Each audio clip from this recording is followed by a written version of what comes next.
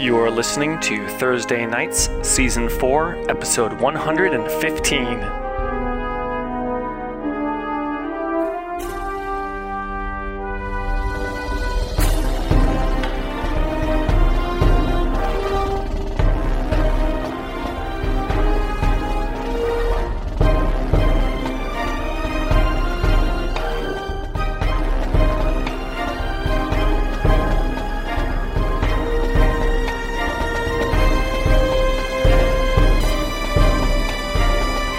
Welcome to a very special episode of Thursday Nights.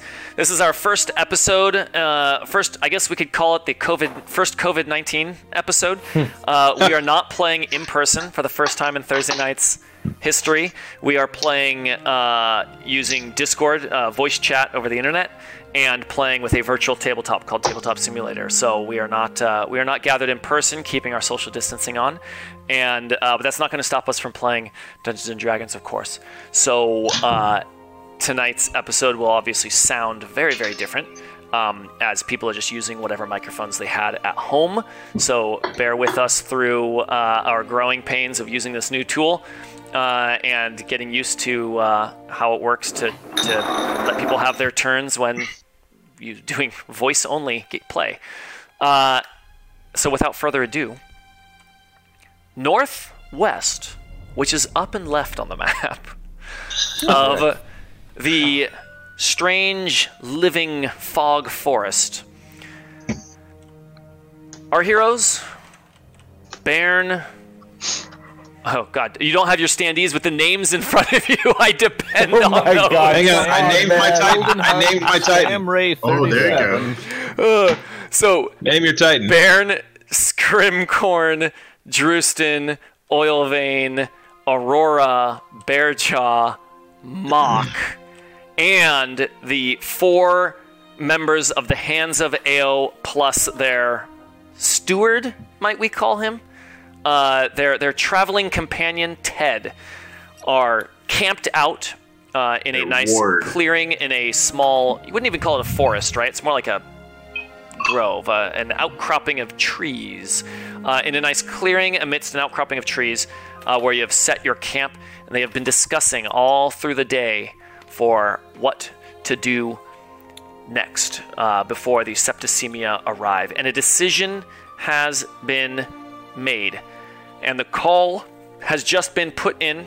The sending has just been put in to Essen, who is with Grumbar aboard Snowbane's Gift, waiting at a jump spot. They had anticipated the need for a rapid arrival and have been camped out at a spot where the arcane weave has a unique property that the magic of Snowbane's Gift, the air balloon, can draw upon to teleport. Albeit not always completely accurately, but it can teleport. And the order, Bairn had sent the message to Essen saying, we're willing to take the risk. We're willing to take your risk and bring the gift. We need it because the plan is to take it to head on over to the Black Spire, a place that you really know nothing about other than... oh, hang on, guys. Don't put stuff on this green bag over here. It's my private stuff. I'm just pulling up the world map right here. So the Black Spire is over here in the Lake of Mists, which is right next to where you guys came out from the Underdark. So this Black Spire, all that you know about it is that it is a ruins of some sort. Drustin has run across it in his... Drustin has run across it in his research and his writings, but really nothing... Go ahead. No, just agree. I. Oh, I. That I. I-A-Y-E. But he really knows nothing... Even more importantly, yes. Scrimcorn, who knows the Septicemia, felt this was the place to engage. Oh, yeah, that was Scrimcorn's call. At us flying, that may be less powerful in terms of might and spell ability. And there theoretically won't be natural plant growth. I would never presume to know the mind of Scrim or why he decides what he does. But he was the decider, and this Black Spire sounded fucking bitchin'. That is fine by me. The order has just been placed, and Essen has responded, "Okay, we'll see you, hopefully, one way or another, in a couple hours." That's how long it took to activate last time, at least. And now... Hopefully Essen is as good as Drustin when it comes to arcane shenanigans. That is... He is. He's very good. That is a good question. Drustin's probably got a lower Arcana score than Essen. Now you have a couple hours until you would expect Snowbane's gift to arrive in some fashion. Call it to check in 2 hours, because they can't contact you, so you probably want to send them another sending to find out what the status is. Is anyone doing anything in particular during those hours? Let's just do a quick once around the table of... let's do a group therapy, really. You've called for the gift. You've set a plan. You now have a plan for the Septicemia coming. This has been... Well, it's not been a long time coming because you only had 10 days warning of this attack, but it's been days of travel as you considered this. So we'll start with who's ready? Scrimcorn's ready. Scrimcorn, go. Scrimcorn is in. I mean, he's got crazy stuff coming up, and he's stressed, but his confidence is up because we've had some big victories. I think I'm trying to remember if I don't think we've actually had a chance to talk much, but getting out of the elevator. No, that's true. We had a group session in the Brickstone. Yeah, but and also the beaver stew. Yes, that's a good point. Okay, so we've had some downtime, but basically the most recent thing of the group having his back, both in the decision to go to Black Spire, and when he's been talking to the Hands of Ao. When we first encountered the Hands of Ao, the group, the party members did not rush to Scrimcorn's defense because the Hands of Ao kind of raised some questions that they themselves maybe had. And they're kind of like, hey, I'm glad these guys are asking this stuff. And Scrimcorn, it would be plain on his face to see that he noticed that this time around, when Scrim's like, we're going after the Septicemia, and the Hands of Ao started going out, started antagonizing Scrim, the group kind of jumped to his defense, saying, he's on our side, we're aligned on this, so if you guys want in on this fight, it's on our terms. And so he was kind of touched by that, and it kind of increased his family. There's been a growing kind of family connection to the facets of fate, and so he feels he's we've got some big stuff ahead of us, but he's never really had this close connection to a group. So there's a not a spring in his step, but there's a determination with confidence. And I'll just go ahead and flip. All right, let's go around the table then. We keep doing counterclockwise for some reason, so let's just keep doing that. Oh, okay. Drustin. I really thought you were going to say we keep doing counterclockwise, so let's go the other way. Drustin kind of feels like he has escaped death in a way. He totally thought he was going to die in Deep Amaskar. He thought he was going to die on that elevator. He thought he was going to die in that forest, and he almost did. And each step he takes now back in the world feels very new and fresh. Now, you spent the last 15 plus years obsessing over this question of what Adric's kind of conspiracy, what his secret was, and now he knows. And he kind of feels like he has succeeded in his quest. Even if he dies, the other dwarves will carry on this mission of saving dwarfdom. So this thing with the Septicemia coming, he's almost kind of fearless in a way. He's like, yeah, let's go to a ancient tower in the middle of the lake, whatever we'll find there. I know ruins, I'll help out.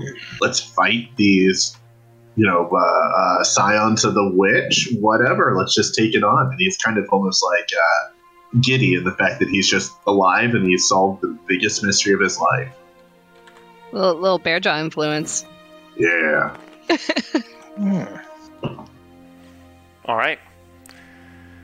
Oil Vein. So yeah, Oil Vein, he felt pretty good after the encounter in the Misty Forest. He was able to contribute, like he helped save Baron. He was able to move around, do a lot of damage in a good way to help everybody escape. And so he's feeling pretty good right now. He's glad that I think this is kind of in line with what Scrim's feeling. It's like this is kind of the first time where it's like we kind of all know for sure that we're all looking in the same direction. We're all on the same side. And not that, maybe he was like the last person that would have had certain doubts like that, but I think he feels it even more now that that's the case, that we're all kind of focused on the same objective. So he's looking at that black spire in the distance with the spyglass, and he's also trying to ignore Ted, and he's also occasionally out of the corner of his non-spyglass eye, he's checking out that drow lady. Yes. Yes.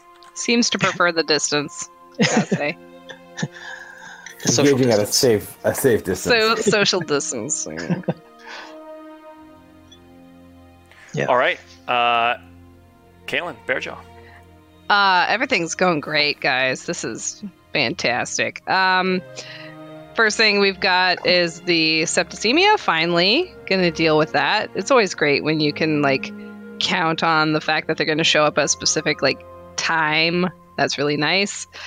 And they're out of the dark dungeon. Also really nice. Back in nature.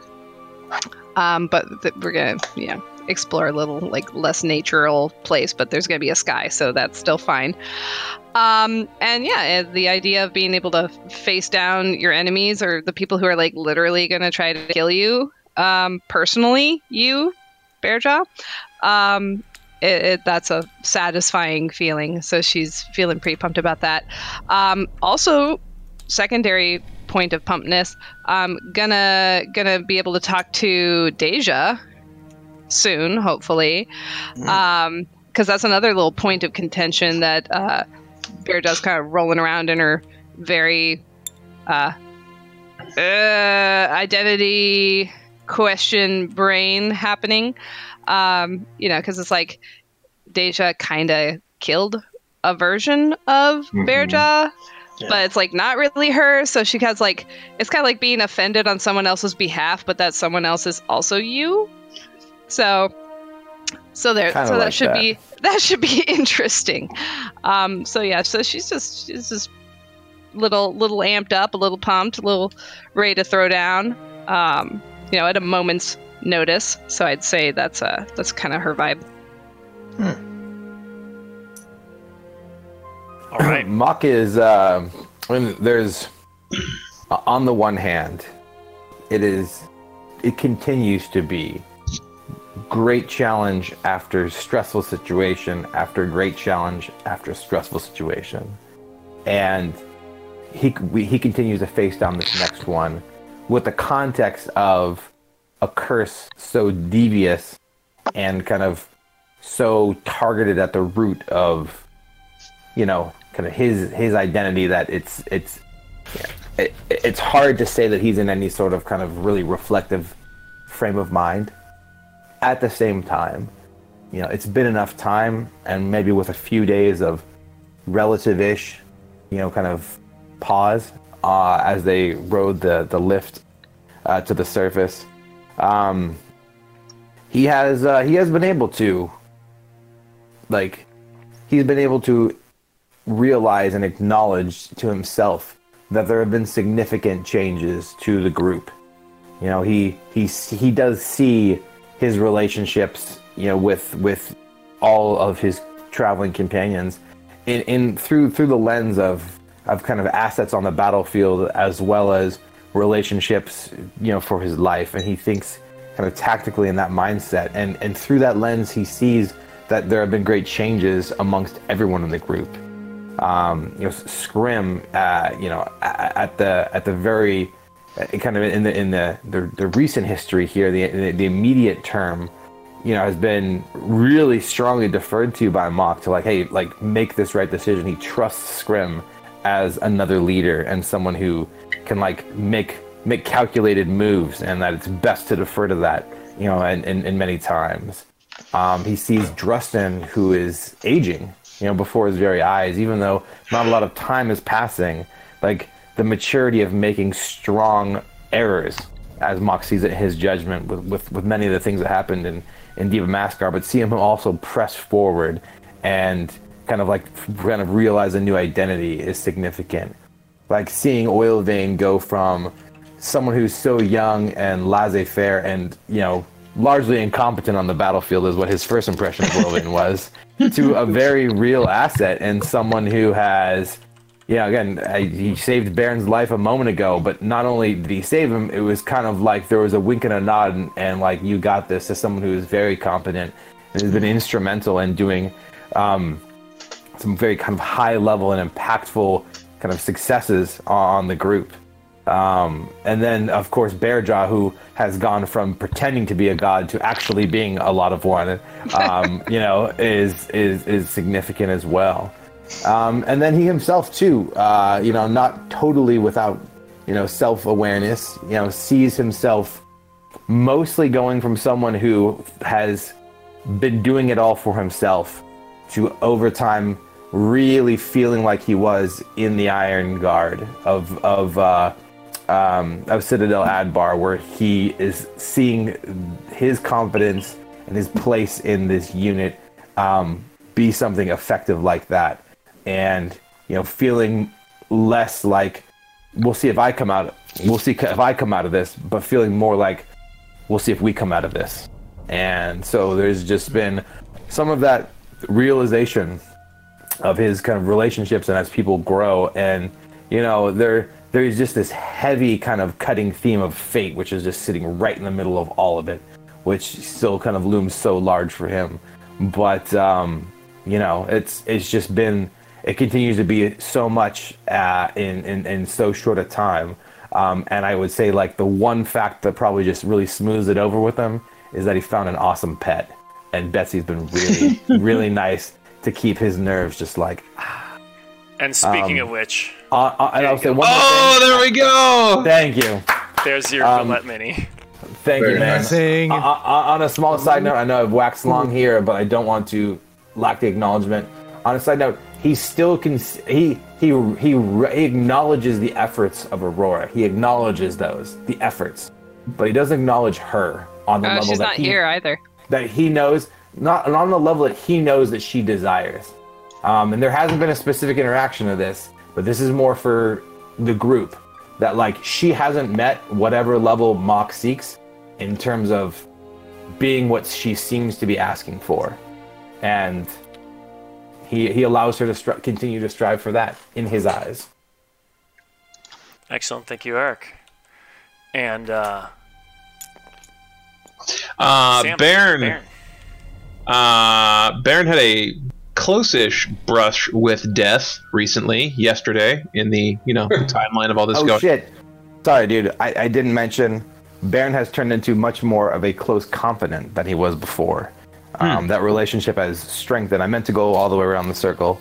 Baron has become the most trusted member of the party for Mock by far, and someone who he relies on for his kind of deepest concerns. Sorry, that was it. Groovy. Appreciated. Baron had his close brush with death, and compared to his last, I guess, death, where he actually died and was revived by Morden, that one kind of felt like just sort of between him and his god, where this last one sort of connected him more to the group, because Oilvein saved him, and then Oilvein saved him again after Mock attempted to save him, and so this was he finds himself, concerned in his own mortality and all these other obvious concerns, but also just feeling closer in this whole idea of the facets of fate and being together as a group that at one time seemed maybe a little ridiculous is now seeming, more like a thing. And he expresses, directly, verbally to Oilvein, preferably around where the I forget where the Drow Paladin can hear. He says, Oilvein, my life was on the line, and you were there to save me twice. So, appreciate it.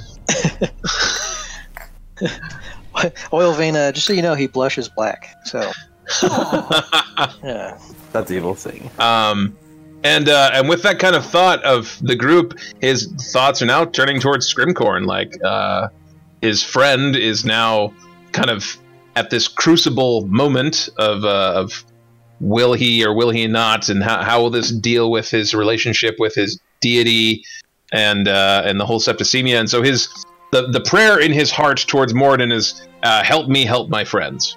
Help me help my friends, specifically Scrimcorn. Dang. So, yeah. That's where Baron's at. Aurora,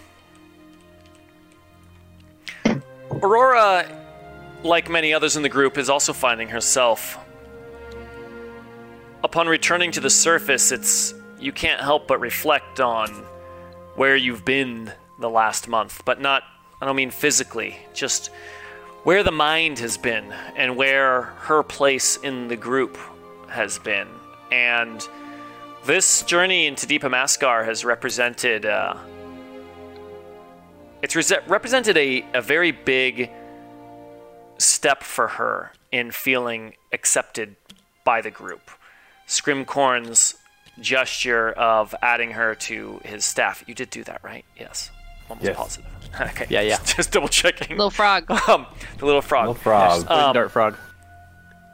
That was a bit of a more grandiose gesture, but she's been feeling it.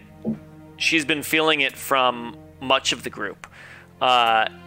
She knows that Mock expects more of her, and she has found herself, even when training, even when spending the evenings practicing, she's approaching others and telling them, let's drill on this, and they're doing it with her.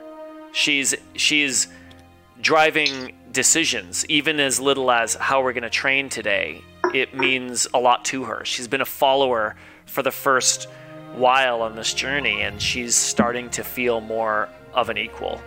And much of her thoughts dwell on this to more or less sort of avoid the anxiety of when the thoughts start turning to the septicemia. And, I mean, you guys are all the most powerful adventuring party she has ever seen, certainly. That's right. And yet you needed to call help from the second most powerful party that she's ever seen. And no one really knows the full breadth of what's going on here. And, the planning, calling it grasping at straws is too uncharitable, but, it's like everything's on the table because so much is at risk. And she's just trying to avoid thinking about that, sticking to her drills, sticking to what she knows and what she can control.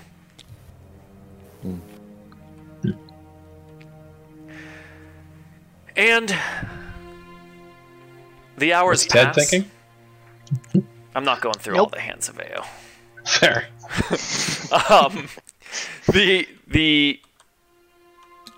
But they are each in their own ways. Sort of sitting, preparing. People aren't sharpening their blades for the fight because the fight's not coming today. It's not coming for like 4 days. Pretty sure. Looking to Dan. Dan's my timekeeper. Yeah. It's 4 days. It was 8 days. Yeah. 4 days. So it's 4 days until the actual fight's going to happen. But there's a lot of conversation between the Hands of Ale and moving around and discussing with talking to each of you as they are each kind of getting a bit more comfortable. Bogrush invites whoever is willing to do combat drills with him. His way of getting comfortable with the group is fight them. I can imagine one person who's probably up for that. And it's not just Bearjaw. Aurora's there with her. As soon as he offers, she gets up from organizing her gear and heads on over, Shadow Spike in hand, ready to take it head on. Does Mock partake? He's the most other martial person we have around.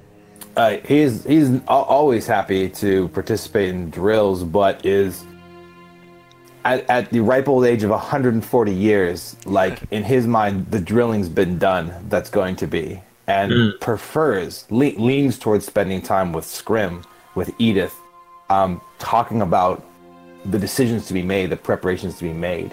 But he doesn't, and to be clarified, he doesn't act at all aloof of drills, and he definitely participates to get limber. But the fervor that maybe Aurora brings of like learning I need to learn as much as I can before the fight, and maybe Bearjaw, who's just like relishes and glories in the effort, that's not there for him. This is more just kind of like, let's get limber and execute. Awesome. And the Snowbane's gift. Gonna need a die roll for this one. So none of you are partaking in making this a more likely or less likely success. You all know that the jump is risky. It came with risk when you activated it, and it went through a strange place. Strange faces were seen during the journey, and it didn't pop you out exactly where you aimed it at. So there's a lot of skill and finesse in figuring out how to use this, and there's a lot of risk involved. So what we're gonna do is I'm gonna call for just a roll. This is a D20 roll. It's like a death saving throw. I'll roll. It's kind of like a death saving throw. What this is, it's a gradient. Get it, Kevin. It's a gradient of what happens. And so there's not a goal. It's going to jump, but how dramatic we could say is how low the roll is. Let's get the Titans off here. So a 20 would be high drama. A 20 would be low drama. A 20 would be a success. So it would be very very good. It was a smooth trip. All right, you guys ready? Is there a roll that would represent like terrible things happening? 17. That's 17. great. 17. That's great. That's pretty good. Nicely done, Kev. My Definitely in the upper fourth. die. 17. So. Oh, I should have used my inspiration. That. Now you still can. As the time approaches for the expected jump time, they are asking a lot of questions too. Edith, especially, is she's spends a lot of time talking to Drustin. So how does this air balloon of yours work? And other such questions as the time approaches, especially focusing on how much time is it going to take before it gets here, because they want to be on the lookout. So after about an hour... Dude, real quick, just go ahead. Asking that, are they coming off as impatient? Like, they have so much swagger. Them keeping asking about how long it's going to take, does it come off at all as anxious about the situation? Yeah, what's an insight check here? Well, go ahead and give it an insight roll. Let's see how much you can peek into the inner mind. I'm happy to get that. An insight check too. Let me just get my dice cup out here. Dan's rolling with a dice cup. Okay, we get this. We shake it around. We flip it, and Oh no! say 5. We're on close quarters. I kind of want to roll one too. Yeah. I was actually asking you. You were you asked for it. Oh, that was so close. I like that the low grav makes so it floaty. roll slowly. So that's plus 8, so 22. Shit, you have good insight. That wisdom, man. Yeah, Baron senses all business here. There's what he senses is he sees that they are putting forward a face of all business, but there is an air amongst them that is this is a big deal for them. Their whole charge is the witches. And from what they've told you, this septicemia on the go, this is why they were following them here. And this is an opportunity perhaps unlike they've ever faced before in their charge. This would be like capturing your opponent's queen in chess. Yeah, there's a lot at stake here. What you get is that they're not afraid of dying. They're not afraid of losing the fight. They're afraid of not striking a blow against the witches.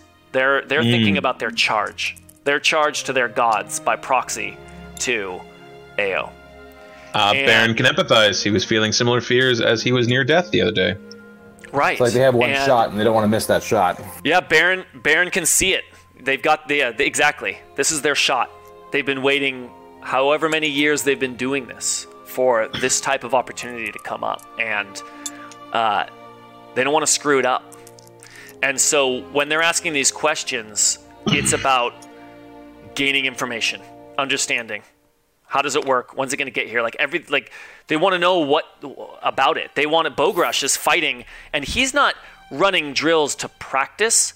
He's running drills to understand how you fight, how you think. You're going to be fighting on the same side. He wants assessing your allies. He's assessing his allies. They are preparing in a way where everything is on the line here, and that's what he's getting from them. And so when Edith is asking when is it going to be here, it's because she takes the hands of Ao, along with whoever else comes. They clear the forest line. They want to see the whole grassy landscape to see if they can see it appearing, if it happens to appear close enough. And sure enough, as I assume everyone heads out there, most likely.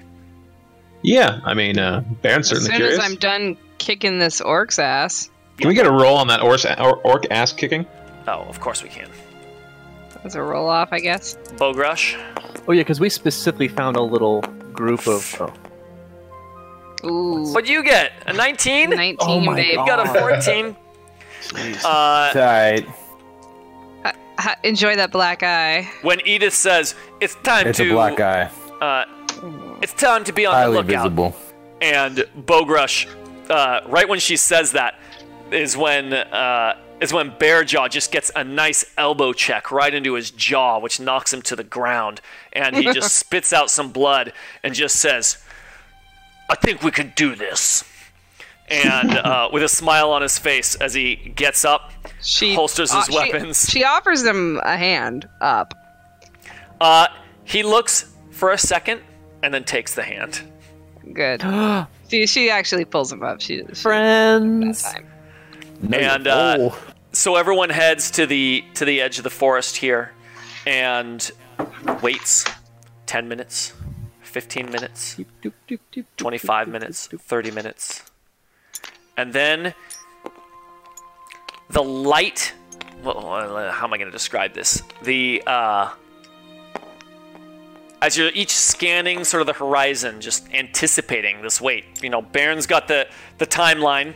In another half hour or so, you're going to give Essen a call, find out, did they successfully jump? Right. And that's when, right there, in the grassland, in the clearing, you can see the grass almost pulls in to a singular point, as if all the grass and air and you can see bugs and a bird in the air gets sucked inwards into a single point. And then, as if in an explosion, you see light and then a slam of sound hits you. A moment later, as you see, right there where there was nothing a moment ago, stands a great air balloon. Two big balloons flanking an oversized carriage. Yes! Mock exclaims. He's elated to see them. Baron casts light on his shield to sort of indicate our location. The painting on the front shows the Hammer of All Souls bashing Bogrush in the eye. What just happened? It's I like it, but it does display yesterday's activity. So it is the Fog Giant. I can't wait till The tomorrow. Fog Giant in the Misty Forest. Amazing. As the hammer is striking the Fog Giant, covered in fog all around. You can barely even see the hammer in the painting. But you're right, the painting is still there, strapped to the front of Snowbane's gift. It's specifically what the hammer was doing that was most cool, right? Yes. Yeah. Or is it? Hammer. Well, that's a good The question. line Essen, between hammer. Grumbar, And did you Weaver. arrive safely? You yell across the plains. They're pretty far away, so everyone just runs on down there. Mock pulls out a horn and blows it as hard as he can, just trumpeting across the open expanse.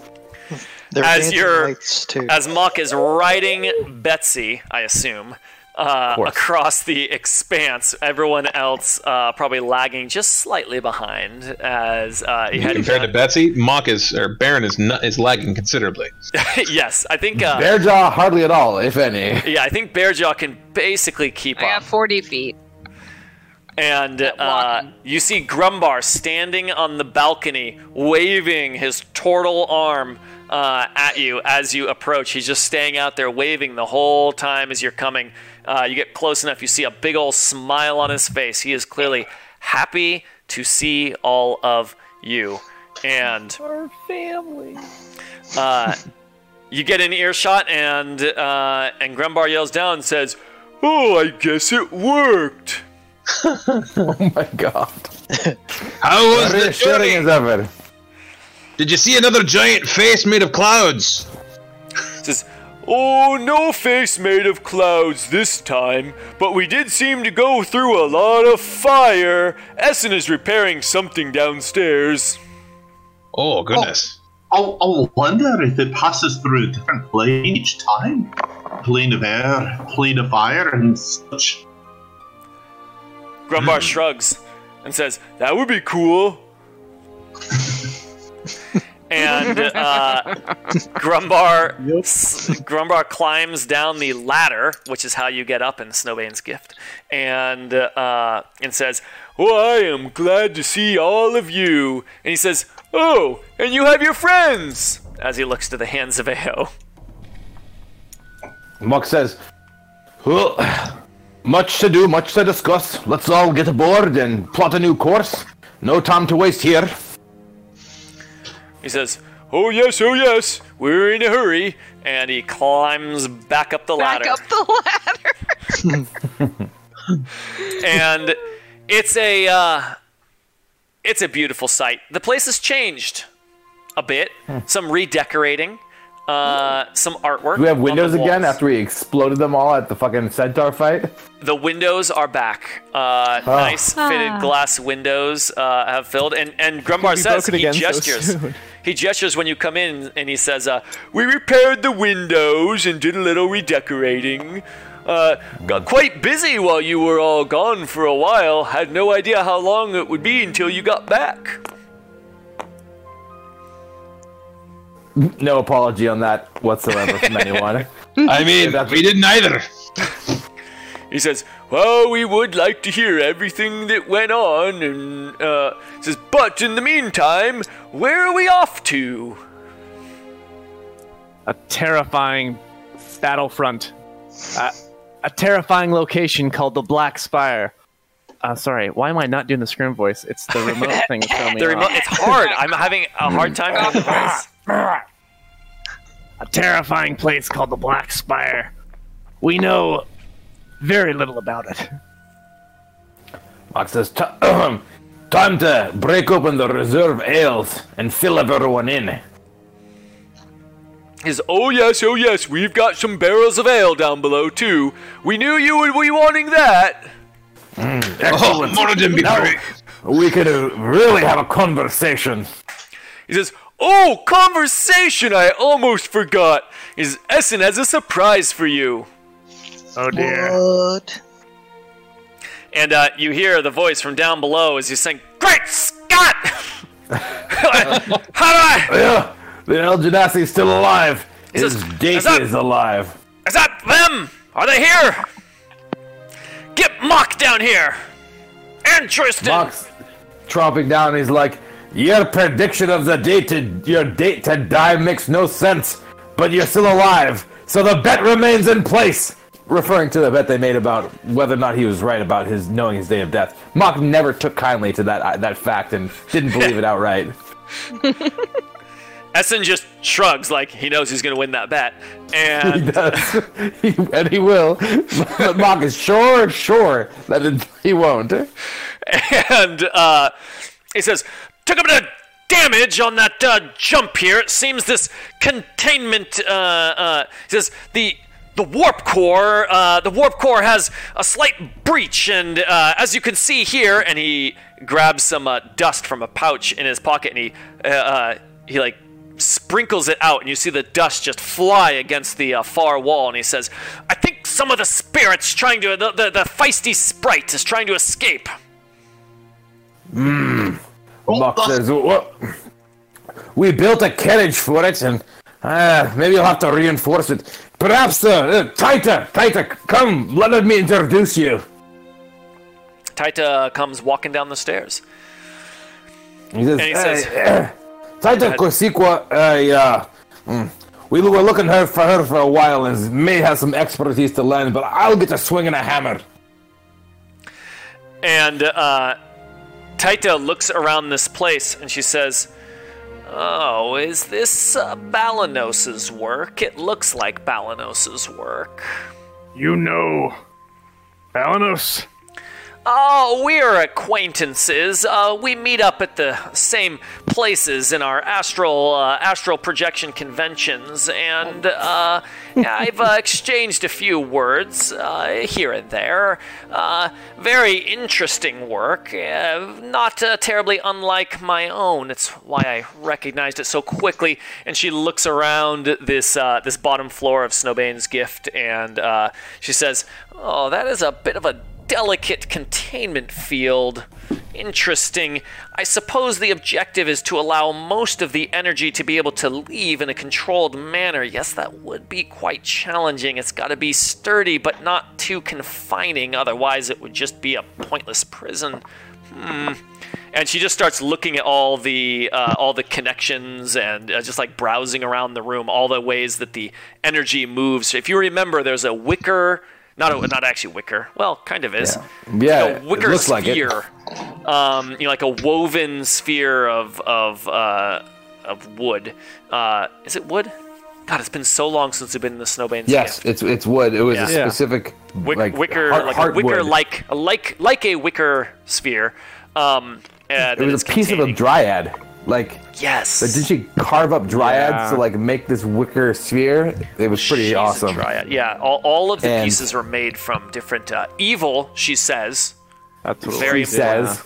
Part of her employment contract with Silvery Moon. Well, do any of us have detect evil or detect good? Nor does she want it ever investigated on an official level. We level. want to know the answer to that question. Ignorance is bliss. She agreed to only target evil creatures as long as they agreed never to check in on her. I think was kind of the stipulation. And the ropes, the sort of strings that go up to the balloons is made out of spun will-o-wisps. Yeah. Anyway. And Taita says, and she says, oh, interesting. This cord seems to be spun from will-o-wisps. As she sort of picks up part of the connection from the wicker ball to the edge, and she holds it and handles it. She says, but yes, I do see the damage you're talking about. This will take some time to repair. And what Mock was working on, again, with Essen's kind of gift of arcane sight, is able to kind of describe where maybe fluctuations in the weave may be irregular, and kind of working with Mock in previous times had created a little bit of an antenna to help kind of redirect and reorient some of the kind of chaotic and unpredictable arcane kind of fluctuations that may come off the core. And so they built this kind of strange antenna apparatus kind of surrounding it, and maybe there was some damage to that in kind of the travel, and so that's what Mock's hammering away at and trying to see what that could do for it. Yeah, Mock immediately sees there's definitely damage there. It looks like some sort of perhaps release of energy occurred during the jump, which sort of bent and mangled bits and pieces of this. It's not something that Mock couldn't repair fairly quickly, but time is of the essence here, and so that is the name of the game. Drustin, are you down here too? Yeah. Yeah, Drusen's definitely there. Essen says, I don't think we should fly this thing until we get some repairs in it. No telling what would happen if we tried to raise the carriage, though in its current state. Drewston wants to take a look at the damage, think about what Taita, the technological knowledge of Taita and such, and just get a kind of instinctual idea of how long repairing it would take. Yeah, go ahead and roll an investigate. Just came back. Is there structural damage at all, or is there just mostly like magical contraption damage? There's some physical damage down below that Mock is especially focusing on. Physical damage of the apparatus that he had built. No structural damage that you've observed in the ship itself. Okay. Baron is happy to assist Mock. I got a 14 investigate or a passive 22. Passive 22. Drewston, looking at it, Drewston sees this as a problem that it will require some finesse. It will require, with some minds working together, this could be finished within the day. But a serious botching of the job could certainly push that back days. Drewston says, if we work together and get it right this time, we should have it repaired in a day, and that would be more time to get to the tower and the lake. Oh, you have 4 days. Okay. Oh, right, but the travel time to get to the lake. Let's pull up the map real quick. It was considerably larger than I had thought. Well, part of the reason we risked bringing the balloon was because of the distance. Yeah, it had a legend on the other big map. Oh, yeah. Well, the big map is also behind my chair here. But okay. Well, good. Yeah, you can't get over there. It's actually kind of annoying. You can't move your camera there. But the bottom line is it's about 120 miles. Oh, I can see that big map. From the Mist Forest to the Black Spire. So you're a bit more than that. You're like 150 miles away. Okay. What was our average miles per day we were able to travel before? Was it like 60 or something? So the average miles per day, that was a thing with Grumbar's original balloon, where you had to roll each day for how far it went, because you were highly dependent on the winds. Yeah, we didn't do really travel with those things. We just teleported. But remember, even the feisty sprite needed time to recharge. We were able to travel a certain number of hours per day, and then we were able to travel on average. Like when we left the elf city, I forget what it is, and we were heading to the...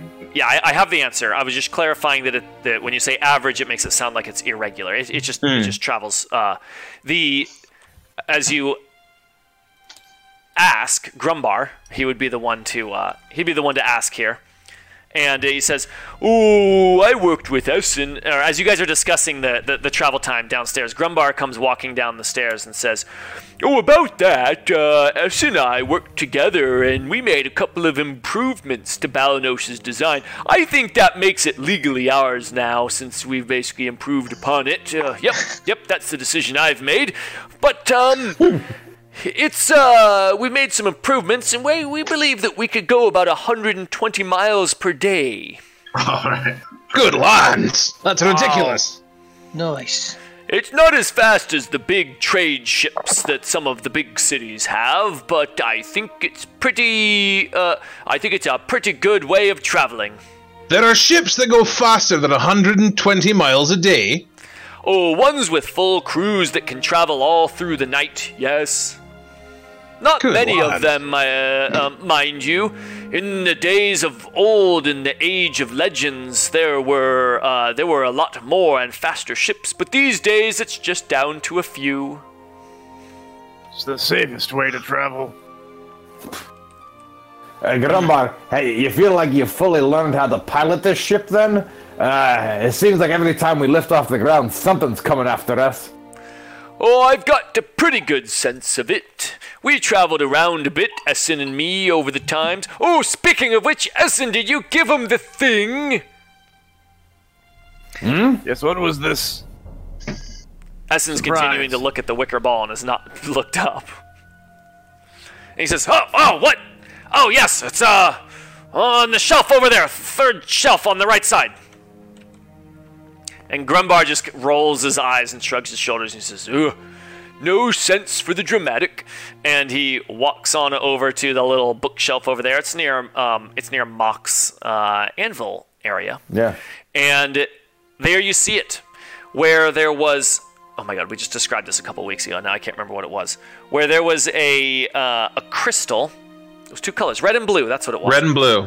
There was one crystal before, the red crystal that you had gotten from Vol. Vol was carrying a speaking stone that he was using to talk with somebody else in Skyclave. There is another one that looks identical, but it is blue. And Grumbar grabs both of them and holds them up, and he says, "These are really cool." And he hands one to Mock. Mock holds this and he says, he takes out instinctually his jeweler's scope to look at the quality of the gem and starts assessing it from naturally that standpoint. And he says, remarkably clear. And he holds it with his hands and squeezes. He's like, it seems much harder than a simple crystal of this sort. And as Mock is holding it, as he's holding it close to his head, Grumbar just grabs his, squeezes it in a particular way, and then shouts "boo" into his. And Mock hears Grumbar's voice shoot out from the crystal. It goes flying. Dex save to catch it. He says, "As far as we can tell, these things can move any distance apart, and you can talk between them like you're right next to each other." That is jewel crafting on a level I have never heard about. Essen got laid to get it. Mock claps him on the back and he's like, "That's the way you do it." Good on ya. The hermit life.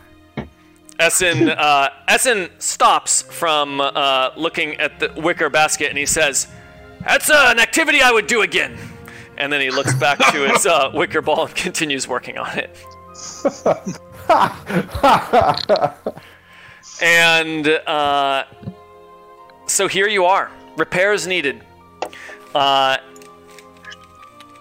What's the reaction of the Hands of Ao? I assume no one objected to bring them up, but like, I feel like Baron's assuming they're traveling on the we're boat, kind of acting like we're at home because we are. But how do they respond to this strange? The Hands of Ao have been they have been respectful in sort of keeping their distance, as you all have clearly, like, there's a reunion going on here. You know, people are talking, they're excited, and the Hands of Ao are just kind of like, they're looking around. Valdin is especially, she's probably the most, like, looking really closely at things. She's even grabbing some things, picking them up, like, touching them a little bit. She's listening to you all. Yeah, they saw the ship vanish last time. They did. They were helping us outside. They definitely did see the ship before, and so now they're, and you hosted them in the ship. Yeah. And to have your drinks so that Baron could for sure send a message to them. You had to get familiar with them. Yeah. And so they're being, you know, at the moment in these first minutes aboard the ship, they're mostly keeping their distance. But Bogrush just goes. There's an area where there's like a kind of a comfy padded. What would you call it? What's a medieval, like, nice padded beanbag? What's a D&D version of just a comfy chair on the ground? Hay mattress. A pile of straw with a blanket over it. There's a pile of straw with a blanket over it, and he just plops down and just kicks back and crosses his legs, and he's just like looking around the place, and he's nodding in approval as he just keeps like looking around. He seems to like this place. Bogrush. The half-orc. The half-orc. Because they have seen the outside of the airship before. Oh, I mean. Yes, they've seen the. They've also seen the inside. You hosted them. Mock did say, "Make yourselves comfortable. Welcome aboard again. Whilst upon here, Grumbar is captain, and you'll heed any orders that he gives. That otherwise, carry on." And Edith says, "Of course, this is your ship. We will be respectful while we are on board." Does she give eyes to any particular AO? And how's Gloam doing also? She kind of gives equal eyes to all three of them. You're pretty sure they wouldn't, quote unquote, be disrespectful all the same way, but they each have their own unique brand of it. Form of disrespect. Sure. What did you ask, Eric? Just how Gloam is looking after being so exhausted from the trip from the Sword Coast. He's dead. Yeah, he is still pale in the face, and he comes down just as you guys are finishing up that discussion we had just played, and he leans over to Mock and he says, "So, about that cask of ale, you guys gonna tap that soon?" Mock says, well met, Gloam. Help yourself, it's by the anvil, and if you need to cuddle up for a nice warm nap, the thing is bloody magical in ways that I don't even know yet. Yeah, feel free to take a load off. There's a barrel of ale there, like a nice sized barrel. Like a rain barrel? Yeah, like a rain barrel that That's a nice size for a dwarf. And Gloam just looks at it, and he grabs a tool that is just on his belt. It is just right next to his weapons, and he just slams it into the barrel, and it is tapped. And he grabs his stein and just pours himself a tall mug of ale as he sits in the corner to watch you all as he nurses his fine ale, and he says, "That's good stuff." Drustin. Yes. Lights his pipe, which is a pipe that Essen gave him originally, long, white. Oh, yeah. Pipe that gives off very fragrant, almost like perfumed smoke. Mm-hmm. He says, "All right then. Mock, Essen, Taita, we've got to work together to repair this. If we put our heads together and we take this job seriously, I think we'll get it done. What do you say?" Well, let's do it. Time is ticking, and the consequences here are grave, as we all know. What help do you need, Grumbar? Besides the repairs down here with the warped core. I don't deal with the downstairs anymore. Essen and I came to an agreement that this is his domain, and I run the controls upstairs. And I'm not to touch his stuff. It's easier that way, and we argue a lot less since making that arrangement. We used to argue a lot. Those first few days, they were pretty rough. And he says this as he's walking up the stairs. He says, lots of arguing. Then Mock turns to Scrim. Oh, sorry. Was he going to say more? Sorry. I mean, he's continuing to say more as he goes up the controls upstairs. So Mock looks to Scrim and he says, well, Scrim, if we've got to work on propulsion, perhaps you could work on the defenses. He says, the place is looking pretty again, but I don't see much that the gift can do to strike at its enemies. Perhaps you could work with the others and create some offensive opportunities for the ship. Is there still a ballista on the roof? There is still a ballista on the roof. We'll have to see who's going to be manning that. Give them some target practice, maybe. Yeah, well, I'll be here with the dwarves. Drustin is going to do something he rarely does and take leadership. He's kind of made some sketches of the engine with kind of Taita's approval and her advice. And he starts saying, all right, I think to repair this, Taita, you'll have to do this. And Mock, if you'll do step 3 here. And Essen, if you'll give me advice on this. And he starts kind of facilitating the repairs himself, keeping a careful eye on things and kind of being kind of the manager of these repairs rather than getting his hands in it himself.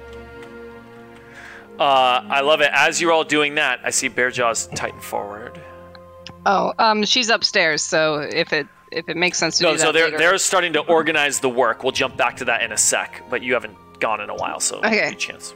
Oh, thank you. So as the turtle, God, Grumbar. Grumbar. As Grumbar's coming up the stairs, I assume he's still mumbling.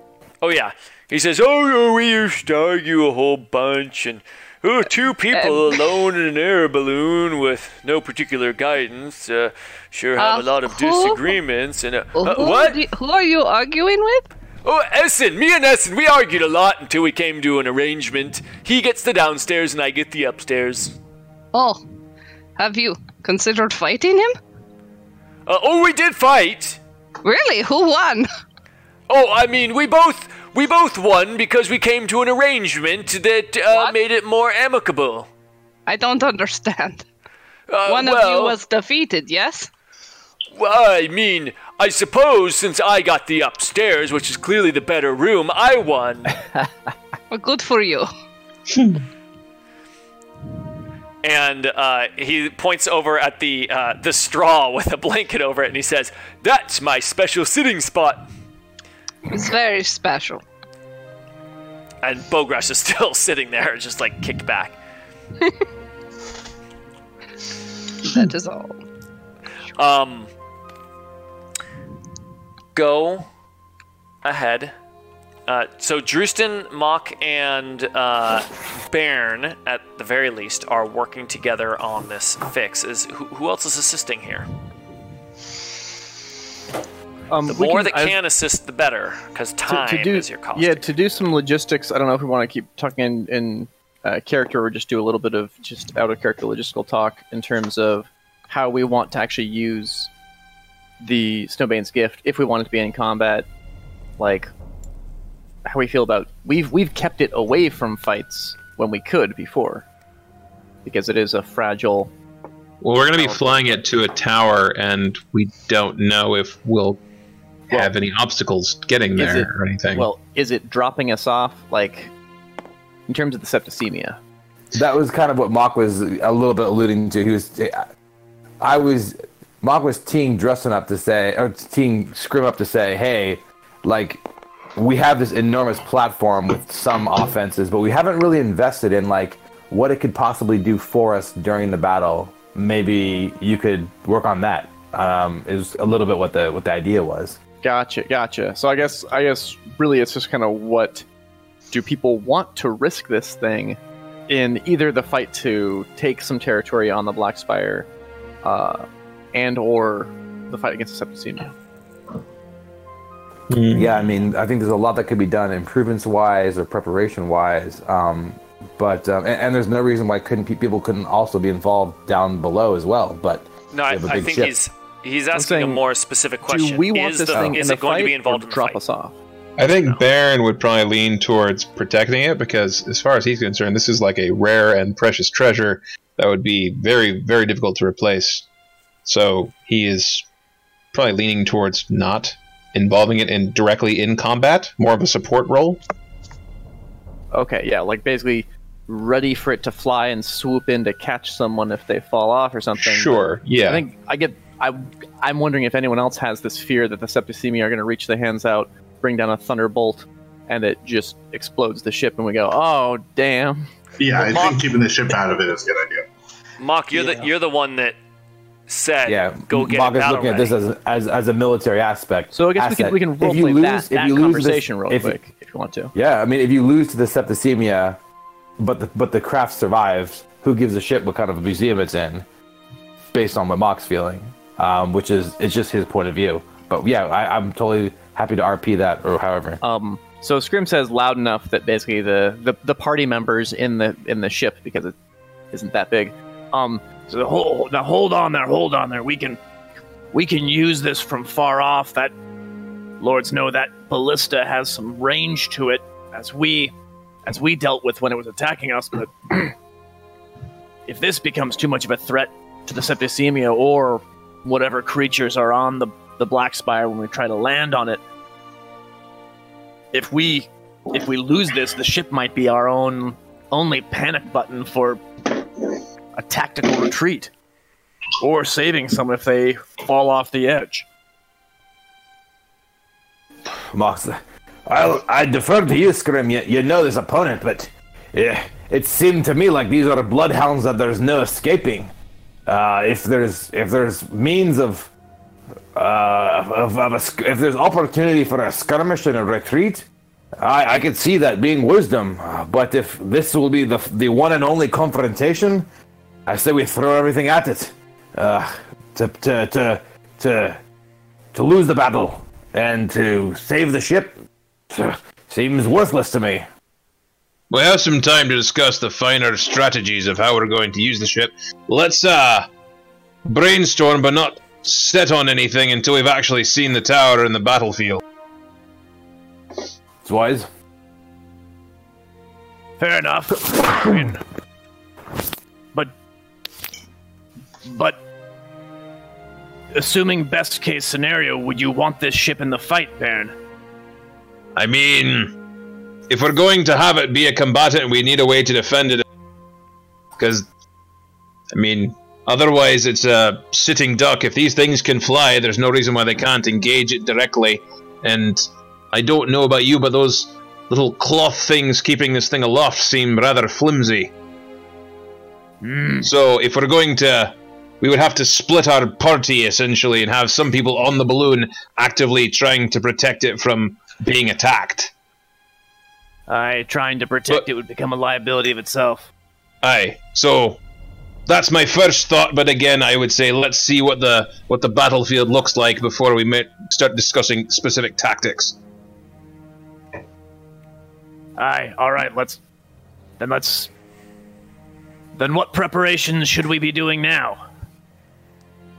I think fixing it so it flies. Not a criticism, but what should we be doing? What Mark says, what can you build? He says, you've great resources with the paints. You've command over nature. How can we fortify the ship? Or increase its ability to strike out? Said I'll happily train someone on the ballista for however many hours we have, but I'm the least craftsman of all of us. I think this task might be not within my abilities. All right, fine. Bogras steps down the stairs and he says, I'll work with him. We'll shore this thing up. Add some fortification. Take a look at those flimsy balloons of yours. And then he slaps Scrimcorn on the back. It knocks him a bit. His fragile constitution. He's not a beast. He says, and he kind of stumbles a little bit and says, many thanks, Master Grush. Bogrush of Clan Blackmarrow. Ah, yes. Master Blackmarrow. Close enough. All right. Let's go ahead and go with. So Drustin, Mock, and Baron are working on the repairs of the propulsion system here. Is anyone else? Baron was offering to aid Mock in the physical repairs. He's proficient with masonry tools. And then Taita and Essen are there as well. Taita and Essen, right, of course. Anyone else? Bearjaw not. Scrimcorn's doing his own thing with Bogrush. Well, Oilvein, what are you up to, Oilvein? I think he's trying to get laid. Been pretty quiet for a while. He's doing whatever Valden's doing. Is he hanging out with Valden? Especially if Valden's doing oil. Hey you.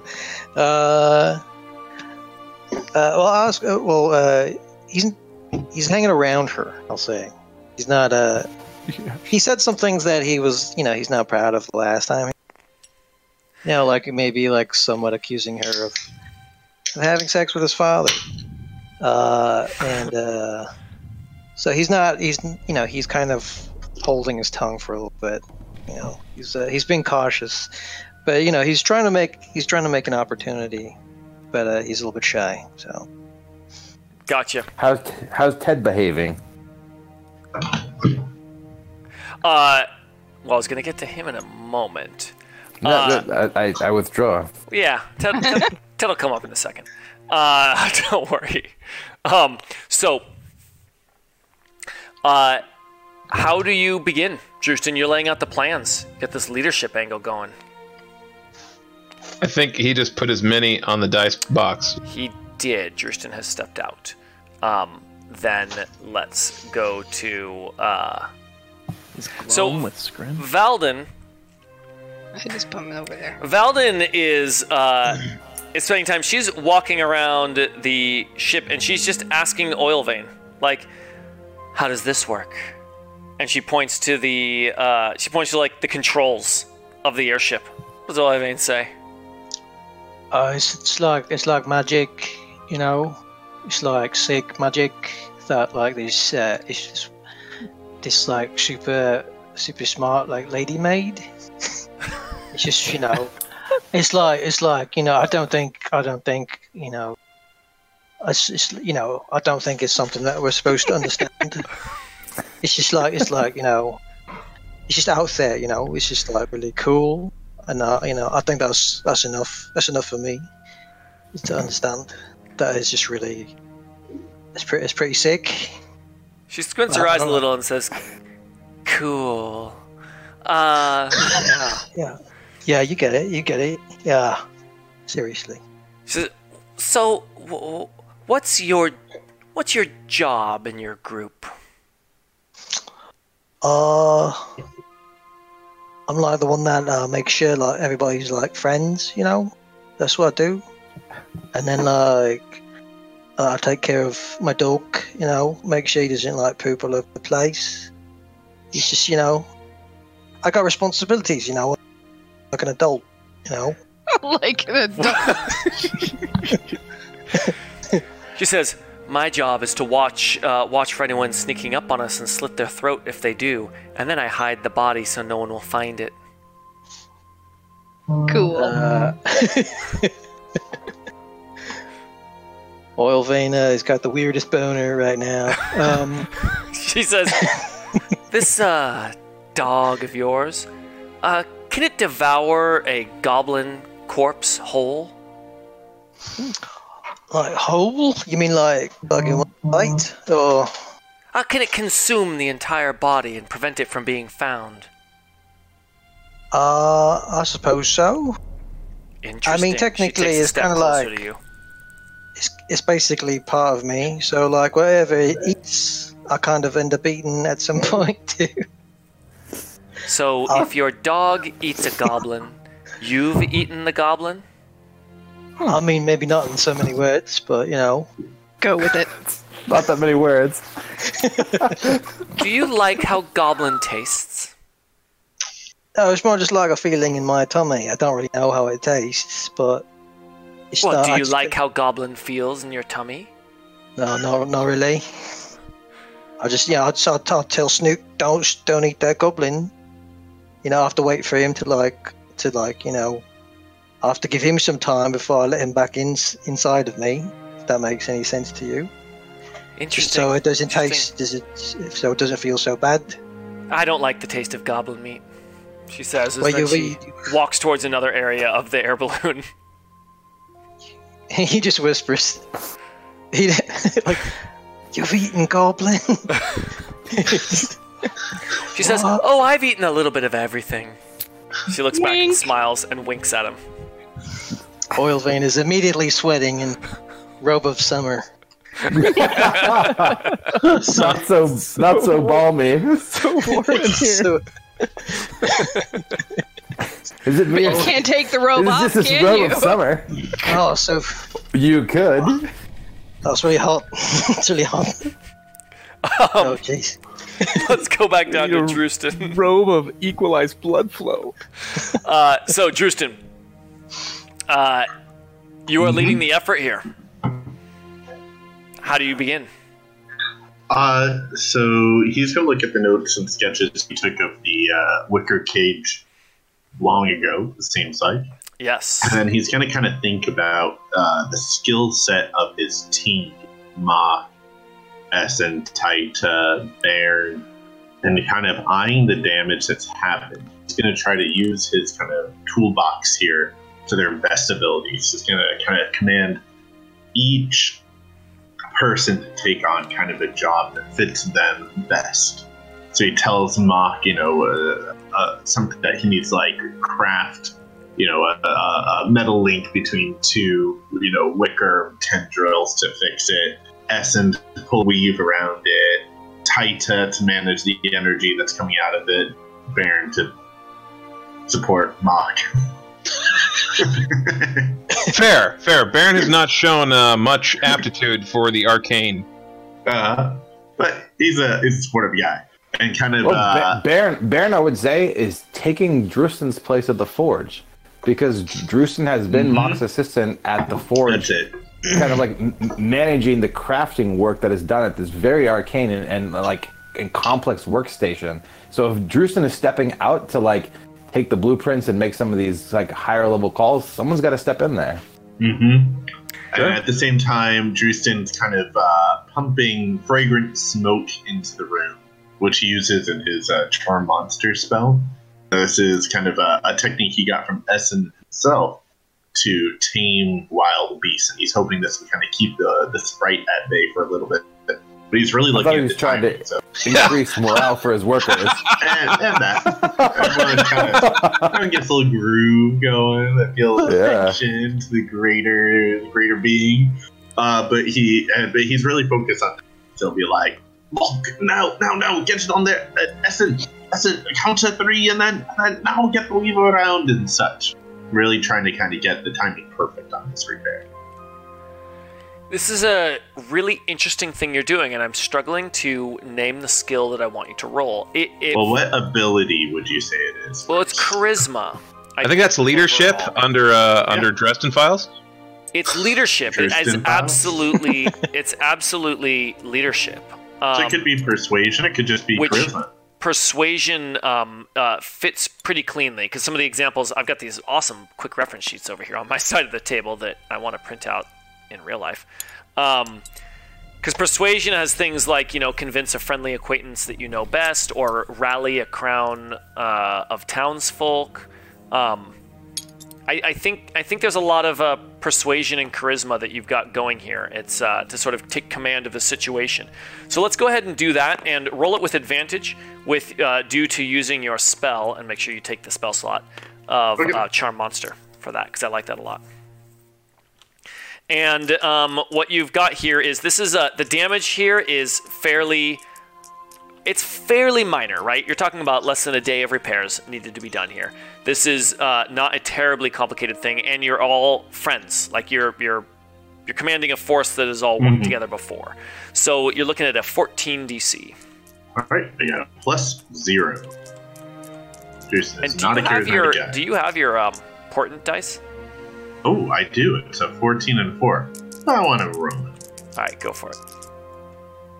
Oh, did you mean to drop them? Oh no! If you meant to throw them, you could throw them. It's a fair roll. That's just rolling, shaking them up for a while. So he got an 8. All right. Drustin he is engaging in this, right? He's telling people what to do. Like you said, this is not Drustin's normal. No, I say he gets kind of frustrated and flustered too. He's like, go for it. Mock, now pull the weave. No, I meant pull the weave. You, what's your name? Taita. No. And he kind of loses track of it. Just losing track a little bit of what people are doing at the same time. Go back to tell Mock to do the thing, and he's like, I already did that when you told me to do it. Well, also, if this is a leadership role, let me suggest that Mock is not someone who's necessarily easy to manage. He kind of worked on the blueprint here, and maybe he's getting a little bit of I know better when he really doesn't, and not listening to Drustin when he should, maybe a little bit. Baron respects Drustin, but he also sees him as 140 years younger than him. Yeah, the ageist gap working against Drustin again. So many years. I'm clearly the least experienced here, but he's just so young. Amazing. Let's jump over to Mock. Mock is Yeah, it's kind of I'll use what I just said as a lead-in. Mock basically, Essen was the mastermind of this kind of antenna that was built to help reduce some of the irregularities and the fluctuations in the energy on this web, on the warp core, and it's something that Balanos would never have thought about or put together because all of the materials and the techniques used are far from her skill set as observed by Mock. But Essen was quickly able to kind of visually see some of the issues and then like leverage some of Mock's crafting skill to kind of create this fairly intricate device. And it looks like some sort of like crazy arcane like chalice that has like spider legs that like connect in this very, very kind of like hard fastened way to the floor and then kind of like weave together and then come up in this kind of curling like maybe 18 pointed hand around like the wicker orb with all these like fine points dialing in. And the crazy part is each of these little 18 points that kind of like close in like this like many pointed hand around the orb can be like adjusted like manually to like be to very finely like rest in a specific point in space. And like Essen, you see him like actually like manually with his fingers delicately placing those tips of the 18 points in specific places as he sees it interact with the weave. And so it's Mock's job essentially to maintain like the dexterity and the integrity of this very kind of delicate like metal and mechanical structure. And it's one of those things where like if any of you guys wear glasses, know that if your glasses get bent, you will never be able to fix them because the technique of adjusting glasses so they fit on your face well is very counterintuitive. Like you bend.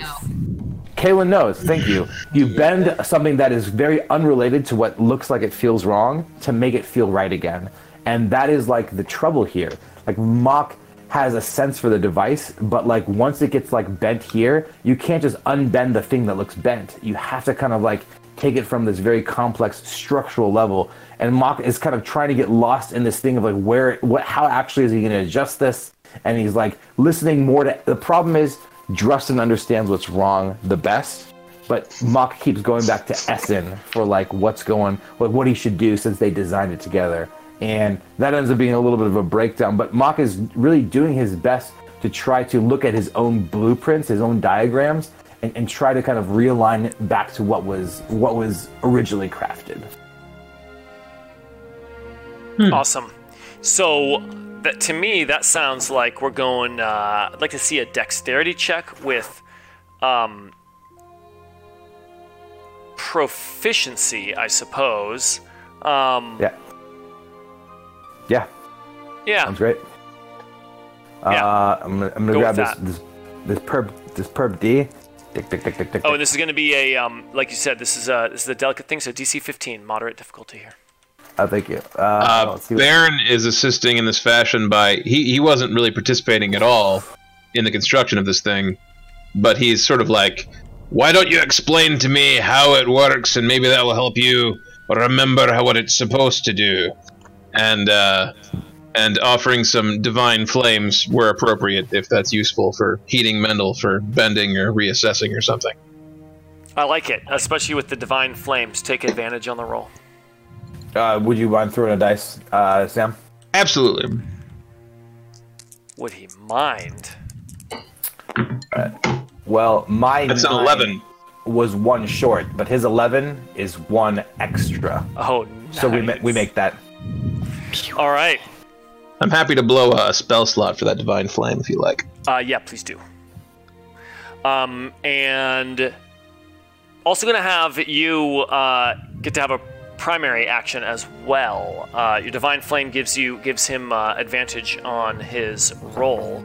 But let's dive a little bit more into Baron's sort of assistance here. With you can play Mock, you can assist and play off of him for the direction, because like you said, Baron's not doing the problem solving here; he's doing the application of requested action. Yeah, I would love to hear from Baron what he feels like he has most to offer in this situation.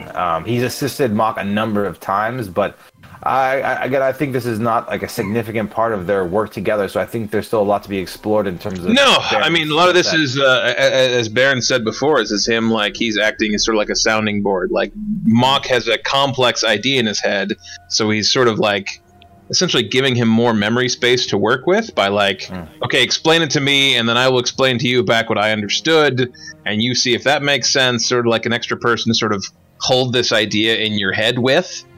And also, huh? Sorry. Go ahead, yeah.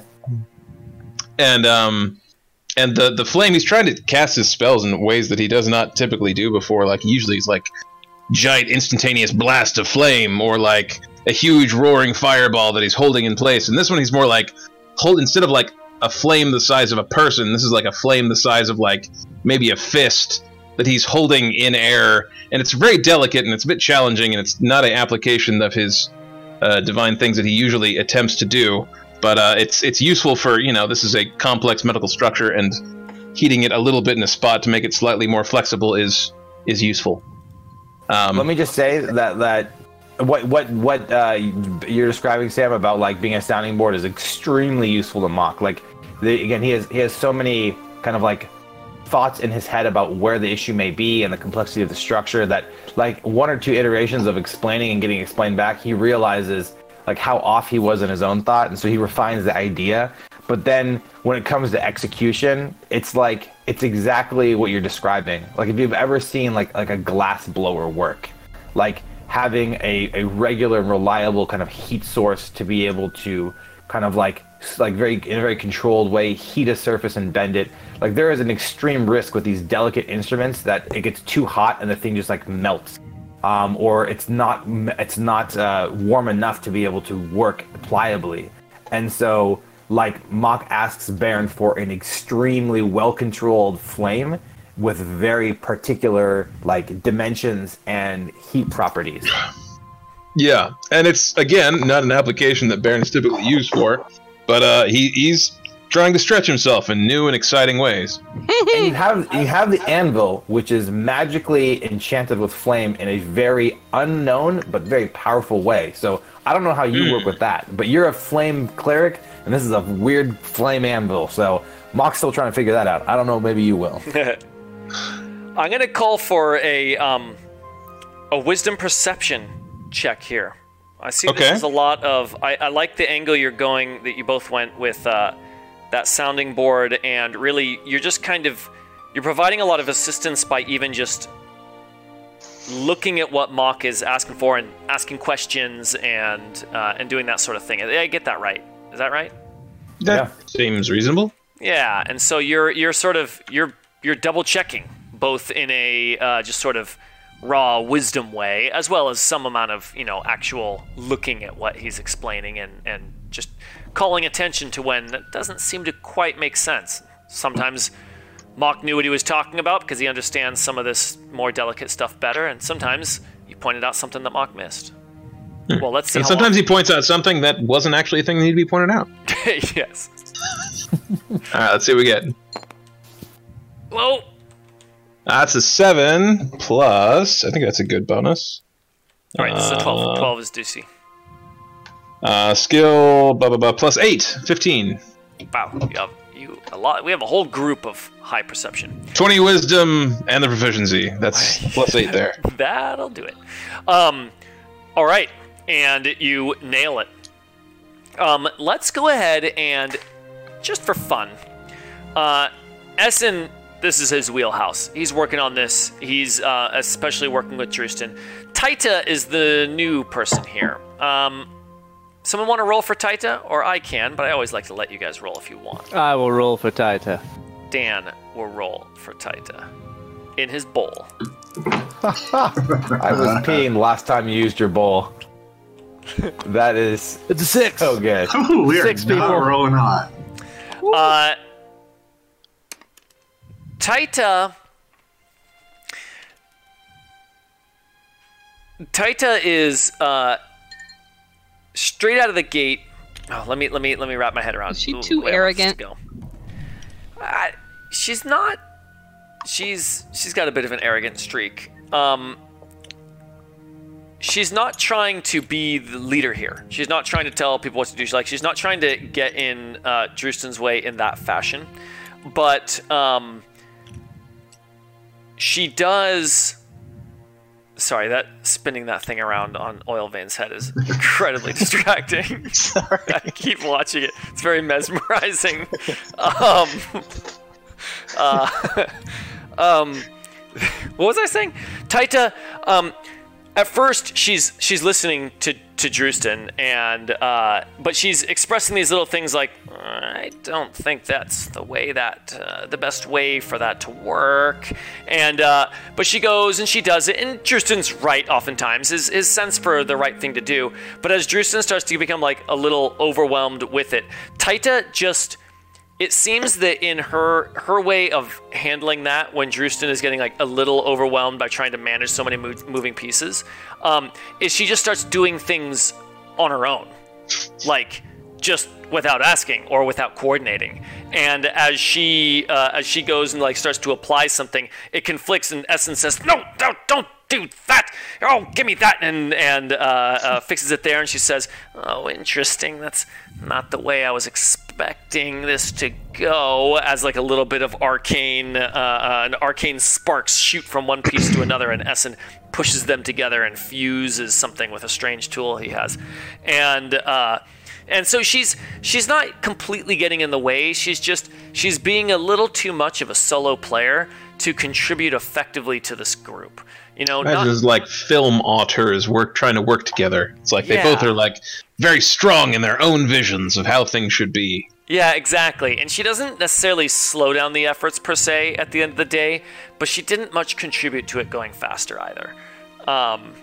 And that goes on for a number of hours as all of this is happening. And Mock and Bairn are finished with their part first, getting this piece repaired, and that assists with the rest, but it's slow going to get the core part of the wicker ball done, and it takes the better part of the day into sunset, and it gets dark on the plains here before finally the repairs are done at almost the middle of the night. Well, lovely. But at the end of it, the repairs do complete, and it's Drewston that oversees the final piece of the. It's actually one of the Will-O-Wisp tethers that is the final piece that needs just a little bit of sort of arcane massaging to get the energy to flow effectively through that piece. It had taken a little bit of damage that took a while to identify this as the piece, and finally, as that's done, Drewston is able to look over the whole thing, and you have a pretty good sense that you're finished. I am ready. Up first light. Let us launch. Mock says, I'm feeling a little bit like Gloam at this point. An ale and a good rest seems in order. Tomorrow is the day to travel. Whatever you guys want. Well, I mean, last time, as I recall, the sprite needed a fair amount of time to recover after the vast journey through the jump or whatever it was. Could probably use a night to rest too, eh?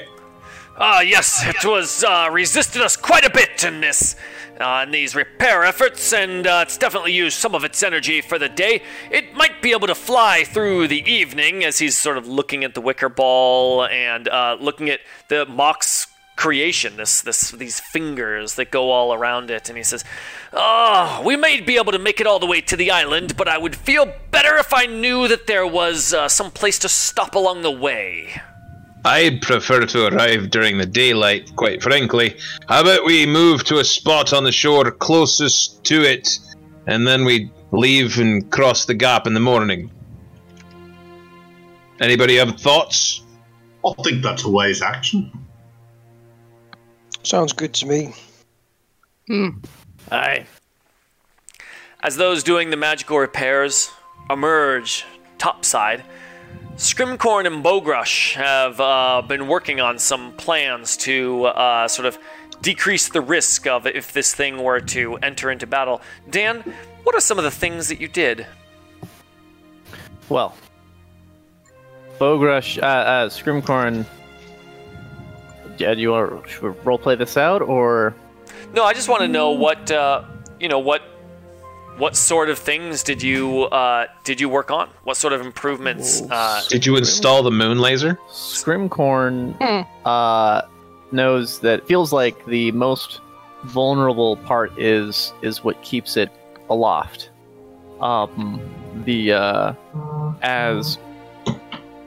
As kind of the structure, the carriage kind of thing will have people in it. They can repair that, but if the balloons, or it's not really balloons anymore, it's there's a bunch of rings. Can you give me a describe that? I'm trying to remember how that works too. Let's try something out here. Because I have an idea. Since we're about to leave here. Thanks. They're so fragile. God, we paid so much for them. I love how they clink. That map it doesn't even fold. God damn it. You gotta move it so like the corner is Here, on I got maybe. it. I got it. Here. Break it over your knee. There. You're right. You really gotta shatter it. I gotta let it get more flat so I can. There. There you go. So let's see how this works. So you've got the big old carriage right here, right? And it used to have wheels, but it doesn't anymore, and it's got this balcony over there. Then you've got these tether things that go up like this, and each balloon, drawings. each balloon is like a sort of Greg, oval you shape. maniac! This air balloon is upside down. Well, I'm showing it from my perspective. These are the fallopian tubes. It's got I these see. metal We have rings. the ovum. Welcome to human reproduction. What? We live in the uterus. It's got these It has metal the rings that go around. that Right. go around it like that, and the tethers actually go up to those. Onto the rings. There's the Exactly. ladder but coming the down. balloon. Well, yeah, yes, yeah. And these are, they have a thickness to them. They're like Right. these But the rings. actual balloon that's in the Girth. middle, that is actual like balloon material. It is made from the skin of some sort of creature, and I'm not recalling what it was. In fact, I remember it's important that that creature is still alive, though. But they are physical and not like an energy ball that the rings are hanging on to. It is a physical, air container of some sort of gas. Yeah. Something. And it is Okay. I think Sam's right. It is a still, By at the least living by some definitions. There are two quick little tabletop simulator things that we didn't go over, which is first off, if you like the Mega Minis, highlight one with a mouse, hold in Alt, you get a real sweet view.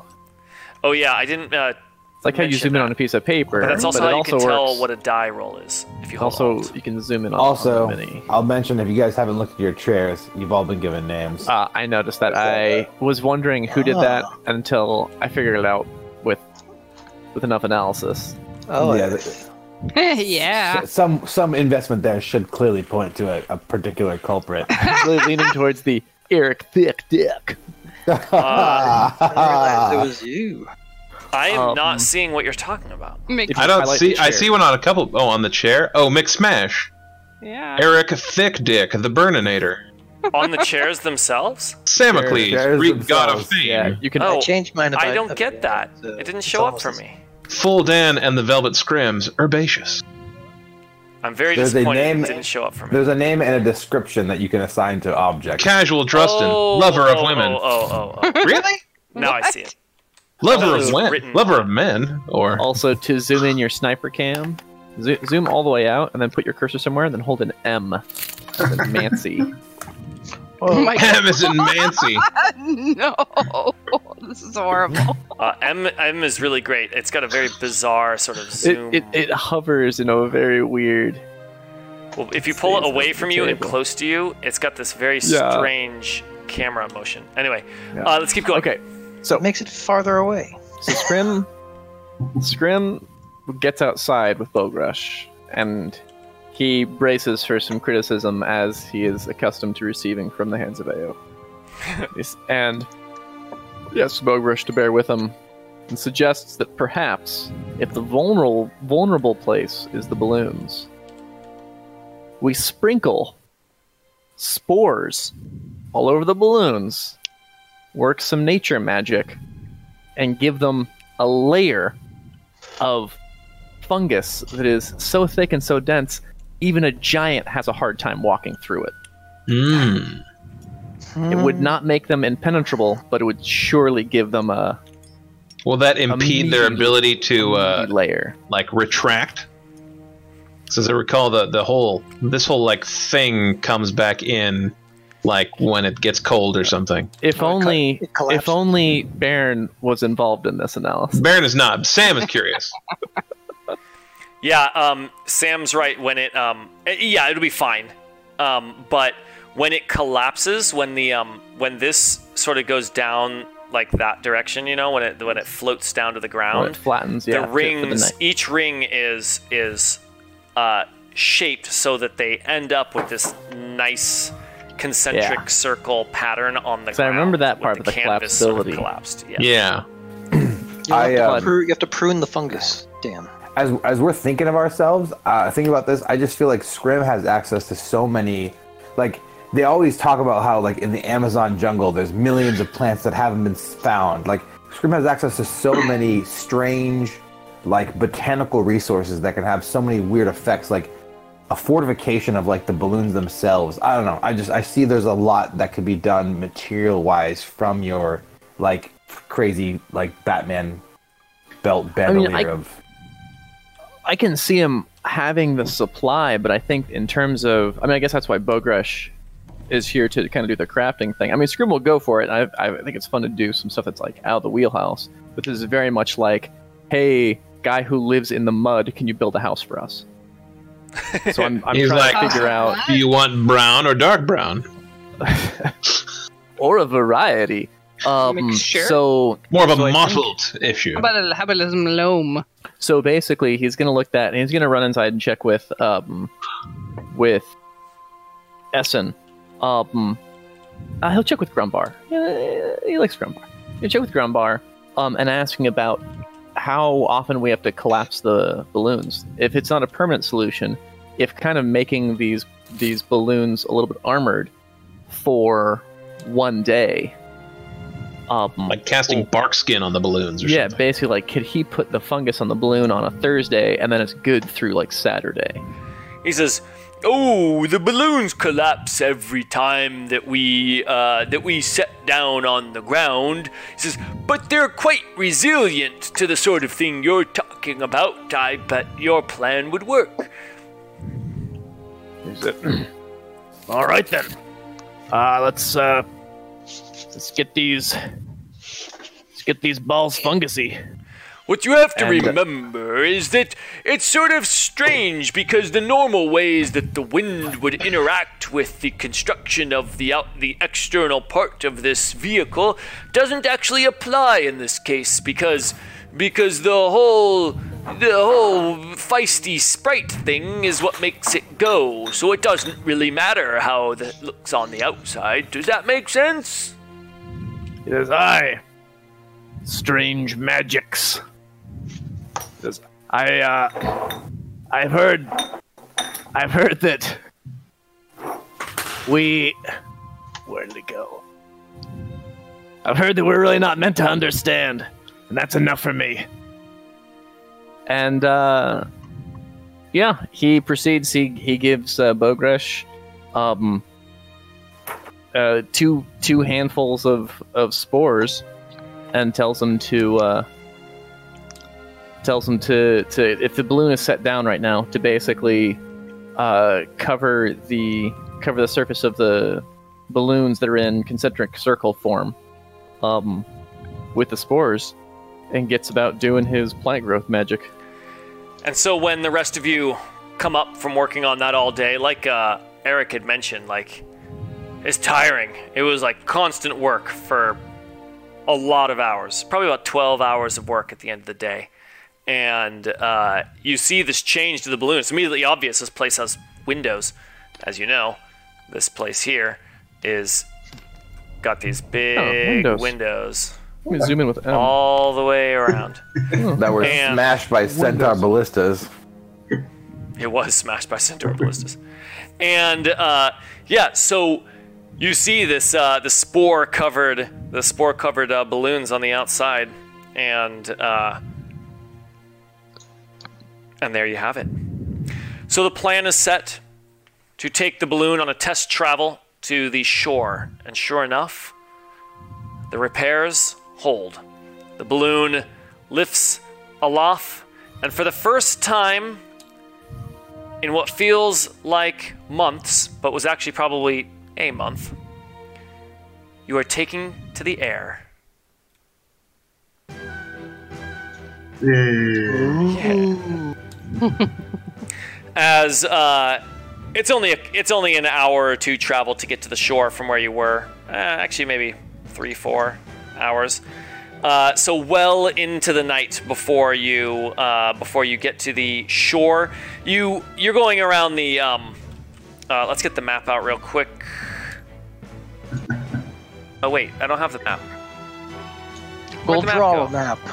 We're gonna draw it. Where did the Forgotten Realms map go? All right, we have a permanent aesthetic change. Uh-oh. The balloons. This is the black spire, even though it's white now.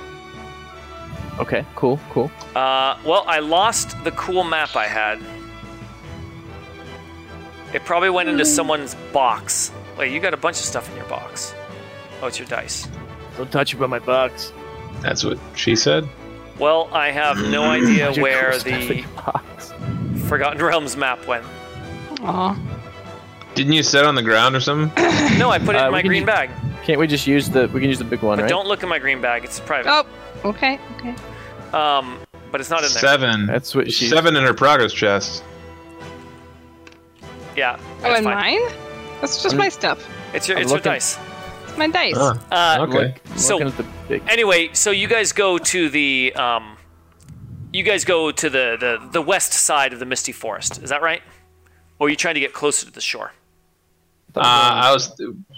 Yeah, I think the west side. If we're trying to get closer to the shore, that was Baron's suggestion. Just the Yeah, we're trying closest to get- shore to you. Yeah. Closest shore to the tower, I thought. Yeah. That's different. The closest shore to Okay. you is very far different from closest shore to the tower. You know Well, what? how is far- the closest? How far You can know it what? get tonight? I realized. No, it's not today. It's the middle of the night. It's like midnight. Right. Tonight. How far can it get tonight? You're just going to the shore. You know what? I realized that level of minutia doesn't matter. It's- You fly to the shore and set down on the shore of the Misty Sea. Is it called the Misty Sea? Misty The Lake? Lake of Mists. That's what it's called. So you set down at the shore of the Lake of Mists and finish camping for the night. The hands of Ao put themselves on a watch rotation. They say that they'll add one of theirs to whatever watch that you are all setting up. Even though that means that each of them is up for a quarter of the night, they are willing to do that. Actually, they insist that they prefer to always have one of their own up. Does Ted take a watch? Exhaustion. Do we let him? No. Oh man, I forgot to do the Ted thing. I was gonna have Ted get in the way of your thing. Of doing the repairs. What happens if I put my dick Forgot. here? There's so many more things to concentrate on. In Like this he'd ask setup. first? We are still kids at a candy store with all these toys. I would you love to actually backtrack a little bit and hear some Ted. Ted. Oh, Ted. What the? Or from Oil Vein. Oil Vein's been such a clutch. Okay. Siri You sound thought I like a was guy trying to launch unexpectedly asked to speak at a funeral. Ted. Yeah. Oh, Ted. What can we say about Ted? What can we say about Ted? I'm happy with the brothers talking about Ted as well. Ted, Fucking Ted. where is Oilvane's bed? Died as he lived. Where is what? Is his bed? Actually, you know what? I know what it is. Yeah. When Scrimcorn comes in Right. from some of the repairs. When Scrimcorn comes in from some of the repairs, and Oilvane is in the middle of trying to figure out what to say next to Valden. Right. No. So like, He says, it's just "Ah, it's magic. just the two people I wanted to see." Oh fuck. Wait, what's his voice? Yeah, just the two people I wanted to see. You know, it's come to my attention, thanks to the patient teachings of the Paladin of Torm here, that I've done wrong by you kids, and I'm going to do better. He says with a big, like, ear-to-ear smile on his face as he looks to each of you in turn. That's what you said last time before you took my pinky.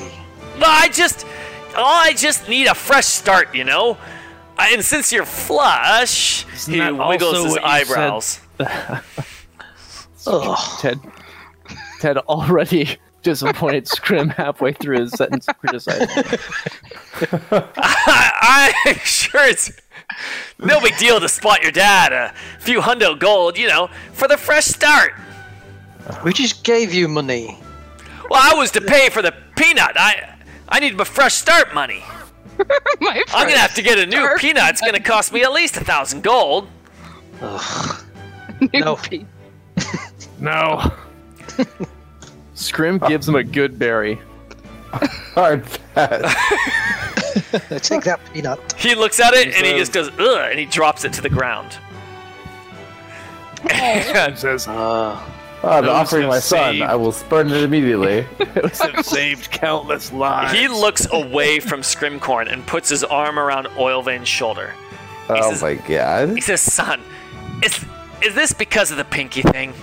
Look, man, get off me. Oh, God. He takes his arm off, but then he moves his head real close to yours. He says, "We can let bygones be bygones, can't we?" I'm not falling for this again. Yeah. And besides, I really thought it was going to grow back. Honest. I learned my lesson. Who really even needs their question. pinky? No one. And he holds up his hand, and you see that he's missing a pinky. Oh my god. That's recent. Well, does it look fresh? Is it He's wearing a glove that has had its pinky tied in a knot on the stump. And he pulls off the glove, and you see that Great. he just has a stump, like it was cut off at like the first knuckle, like it's just missing. And he says, "I haven't even missed it.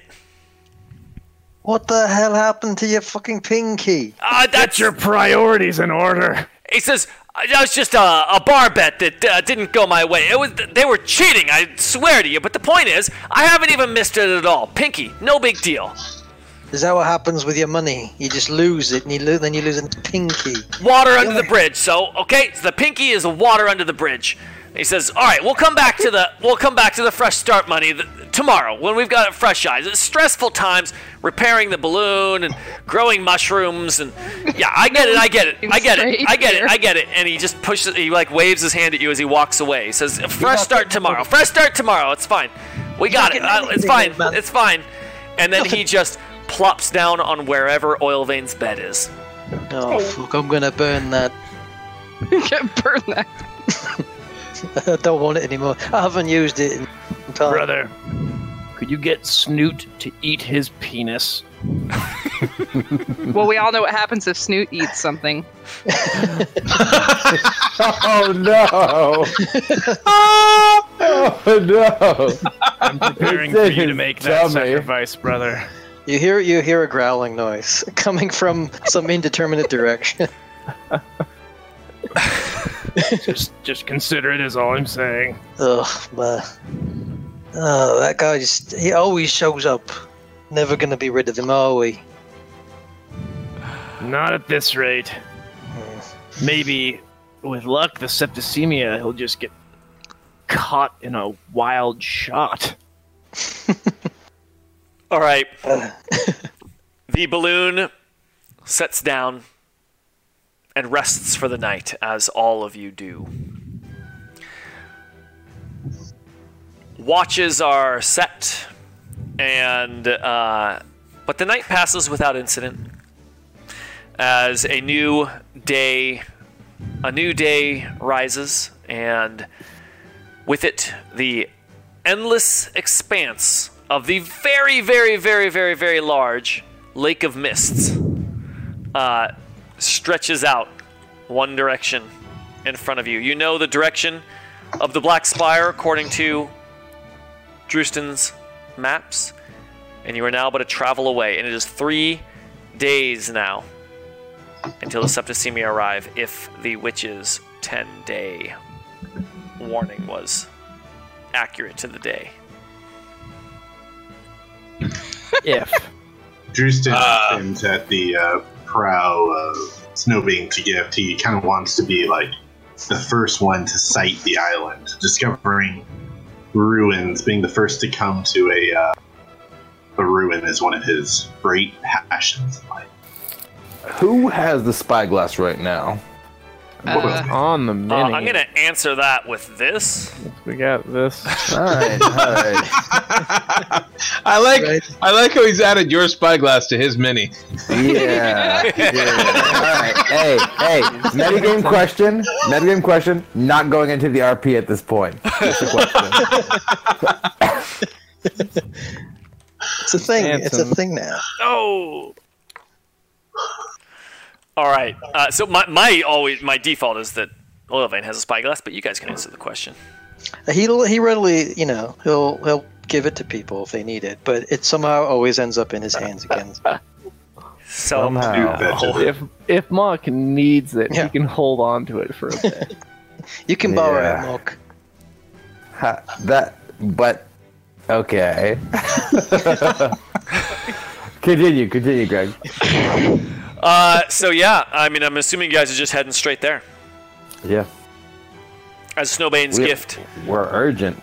lifts off, and it begins the day-long journey to get there. So it is about 150 miles away, and you can travel 120 miles per day. You find some way to move along the shore to get. We'll call it just 120 miles to keep things simple. You went to a spot on the shore that made it 120 miles away, since you knew what the... Gotcha. We're able to just bridge the gap. Yeah, you're able to just bridge the gap to get there. And as you're going, you're saying... Edith says, so you are saying that it is 120 miles away, and this can travel 120 miles in a day. What happens if it's not there when we get there? That's a good question. Grumbar says, oh, then we would fall into the water. I hope this thing floats. Well, suppose I'll solve that when we get there. Drustin, you think you could cast fly on the ship? Me? Maybe about levitate then. Me? Well, that's a bummer. Well, could cast fly on Virgil? In a pinch, the pain. I think Beardog could carry the ship and everything in it. I think that even seems a bit much for her. Pardon me, I think it is a worthy challenge. The pain solve all our problems. There must be other small islands and rocky outcroppings in the middle of the lake. How can I be the only one? I suppose we should probably look for sightings as we proceed. And keep a good eye on our point of no return, so we know whether or not to turn back. Aye. And after 6 short hours, you are at that point of no return, and now it is just water in every direction. But sure enough, as you suspected, there are bits where, not quite islands, but there are areas where, if it came to it, if there were an emergency, and you could set down on some of these rocky outcroppings, and it might get a bit wet, it might ruin some stuff, but you'd be on some sort of solid ground. I'm assuming Drustin goes and takes note of all these sorts of features as you're traveling. Oh yeah. And so you always have a place to be able to go back to, but it's not needed. For after... I was going to do... Oh, I guess I don't have any... different travel music. Then we're sticking with this. Triumphant island arrival music. It is the end of the day, and it is dark again when you arrive at the island. For what you find in the distance, actually, yeah, you tell me where you're going to go, but what you see in the distance is a large... You thought of it as a tower, and it is a tower, but it's more like a castle spire than it is a traditional tower. It is, it's got four sides. It's got four sides like a big. What am I thinking of? Like a parapet, but oftentimes that would be like a square tower. Like a square tower. That's all I'm trying to say. God damn it.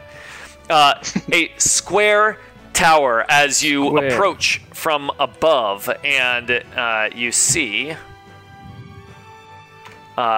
in the night, where is it? Here it is. Oh. The top of the tower. Whoa. Now, it is not pristine like this, so you're going to have to use your imagination to imagine like 1,000 or 2 years. Please don't do that. Sorry, that wasn't intended. And I meant to lock it. That's my fault. There we go. Now it's locked. Imagine this, but with this is when it was in its heyday. This is what Drustin's eyes see. He's such an accomplished ruin diver that he sees the majesty and the glory of the empire or the settlement or the person. He sees the oasis of the tower. He sees the oasis of it. And so atop this great square tower, you see there is a top side, and it is still intact after all this time, and it even looks like there's an area meant to be landed on, although much smaller, for something much smaller, perhaps a creature. There is a wooden this spot right here, this what would you call that, like it's like a landing pad. There's a name for what that would be. Like a pier, like an air pier? Oh, yeah, it's like an air pier. Yeah. Air pier. Like an air pier for something small. Definitely not an airship. Nothing, it would be very, very small for an airship. But for something to take off and land from there, some sort of bird that perhaps someone rode. It looks more like a castle than it does a wizard's tower that certainly was in Essen's mind as you were approaching. Greg, I have a feature background that I would like to read to you right now. You have a what? Feature. A background feature. Because my background feature is archaeologist. Oh, okay, go for it. Read it. When you enter a ruin or dungeon, you can correctly ascertain its original purpose and determine its builders, whether those were dwarves, elves, humans, Yuan-Ti, or some other known. Definitely Yuan-Ti. As we enter these ruins, Drustin will want to ascertain its original purpose and its builders. Okay, excellent. So when you set down, you have to enter. You have to look around, right? Yeah. That's the idea. So you've got two options ahead of you. This is a very large, well, not very large. It's about... how tall is it? It goes up about 60 feet. From the water surface? From the land surface, and also the water surface. So what you see is there is a small island that this thing seems to be attached to, but it mostly rises up out of the water. But it is attached to a small island with just a couple trees on it down at the bottom. There's much more space on the island for you to land, or you could try to land on the top of this tower. It's up to you. Also, we land on top of the tower, rest the night, and then let Essen and Grumbar fly away a bit and get some distance when we know the Septisimir are coming. Ooh, I think I could do that. It's a pretty tight landing space, though. As he looks, and I mean, this tower is barely larger than and in some dimensions not even larger than Snowbane's gift, but you could do it. It could fit. As the way I see it, it's like this is the landing area. because everything else is kind of blocked off by Yeah, either a and building. all of it. Well, even this building, it's all a bit, it's falling apart. But it's dilapidated, yeah. So these areas here, the walls are half filling. But you're right, this is the most cleared area. But there is a lot of, sort of crumbled rock on there and stuff. And he says, it might be a bit rocky to try to land on it. I don't know how stable that is, but if you give the go-ahead, Captain, as he looks to Drustin. Drustin looks at Mock. Mock takes a look at here and he's like, well, Drustin, I definitely know the stoneworks here and can see where it might be strongest, but then he looks to Grumbar and says, I wouldn't know how safest to manage an approach. And he looks there. Does Mock see an outcropping that seems particularly stable? He's looking for the safest. Like he doesn't see this. Okay. On the island or the small craft air pier? Well, definitely not. You're like 100 times bigger than the small craft air pier. Ah. Right. Yeah. I was thinking he was considering either a landing on top of the stoneworks. Yeah, like what Kalen said. Right. Exactly. So basically, does Mock see any immediate threats on the stonework? Go ahead and give a perception check. What would be the radius of the airship? Yeah, we haven't. Roughly. We defined that a ways back, and now I'm having trouble. So Mock snatches the spyglass back. I think a 5-foot radius seems small. Maybe a 10-foot radius? That's like 20 feet across. That's pretty ample for a wagon. That seems oversized. Well, it's pretty big wagon. That looks like a. Is that your roll? That's my roll. So is that like that's our footprint roughly? You got a 20? You got a 20. I got a 20. Snowbane's gift is way bigger than that. Than a 10-foot radius? We physically would not. You would not be able to fit. Everyone. Like you have like a gazillion people in there. I mean, you're not standing like sardines. So I remember it was like an oversized land wagon. Well, it's got 2 layers. Yeah, it's much larger than that. I thought it was a wagon that didn't make any. That couldn't actually move. I mean, here's a wagon because here's a fireball. A small building. That's a 20-foot radius.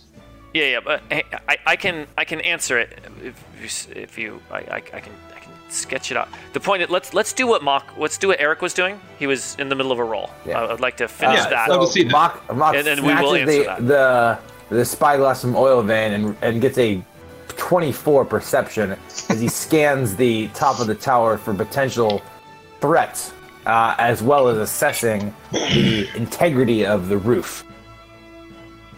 It is indeed.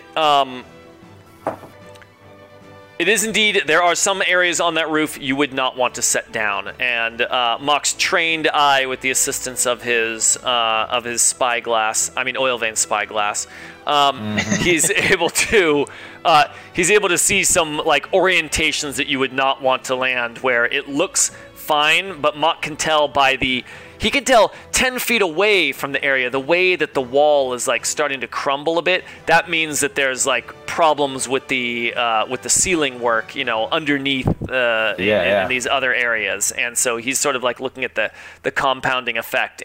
But he's able to identify an area that he is confident you could land on the roof and be safe. Mock grumbles and hands Oil Vein back the spyglass, and he says, "You better be there in a pinch." And then goes to talk to Drustin about like approaches and wind and where we absolutely do not want to disturb nor end up with any sort of kind of like significant load. Yeah, and Drustin is well versed as well, so he knows where not to step on crumbling stone. So with kind of Mock's observations, he's going to try to guide Grumbar towards part of the tower that could support the weight of their carriage. So Sam is much closer to right than I was thinking. My spatial sense is clearly way off. Yeah, that would be an enormous carriage. There. Let's say it's I'm about link that a big. picture of a juggernaut. There we go. So it's about 20 by 35 feet is what we're saying. Great. In this carriage, a little bit oval shaped, and there you have deep. it. But it's very, very tall. It's ridiculously tall, because it's got 2 full floors in there. There, what do you think about that? And a balcony. And Get a an idea balcony for around it. And a balcony around it. So maybe like the actual walkable space is bigger than the actual footprint. Yes, for sure. Because there's probably a 3-foot balcony, 4-foot balcony around the whole edge. I posted something of a juggernaut in the Slack channel to get an idea. It's a traditional Indian thing. There was a giant wagon that was people were drawn in front of and would not stop, and if you got in front of it, it would crush you. Gotcha. See, I think my thought is That's it's awesome. bigger than that. Bigger than that. I mean, remember, I thought the whole thing was it was a wagon. The story that was it engineering failure. It didn't function. It was It was too big to fit on a road. It was yeah. too big to fit on the roads. That's what it was. And the roads were poor enough quality that it wouldn't work. Yeah. So with all that in mind, can we find his observations, my knowledge of ruins, Grumbar's skill in piloting? Can we find a safe spot? Yeah, you sit down. Okay, Sit down. great.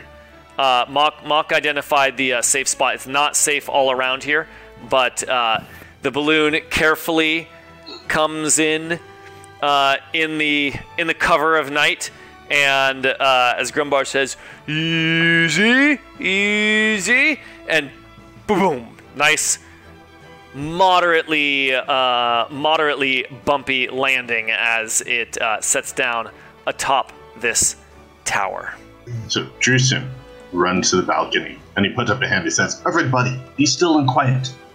And he takes out a small bag of sand, which he has had since character creation. And he's going to hold it in his hands and then throw it out to the rooftop and look around and see if anything reacts to the movement of something smaller than a giant airship. See, I missed the beginning. He's taken out a small bag of sand, which all archaeologists start with. Yes. Archaeologist sand. For replacing idols on altars. It's a classic item. Yeah. So I missed what the sand is for. Sorry, I am throwing it onto the rooftop. Okay. To see if it triggers any hidden enemies, traps, stuff like that. And then he's just casting his gaze about to see if he can see anything that would be dangerous. Yeah, I love it. So, yeah, he tosses it down. It goes thump right on the stone. And I think it was a loose handful, or would you just like throw the bag? No, the whole bag is sand. Okay. Yeah, Grimcorn leans over to Drustin and says, "Master Green, has that ever worked?"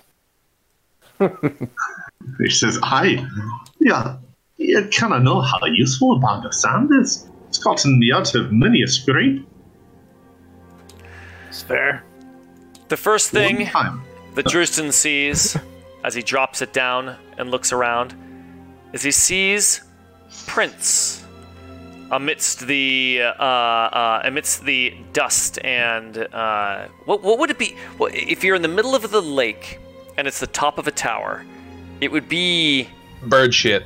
Absolutely covered with bird shit. It would be covered in bird shit. So it's like white. It's white up here. It's like solid white, and he can see tracks.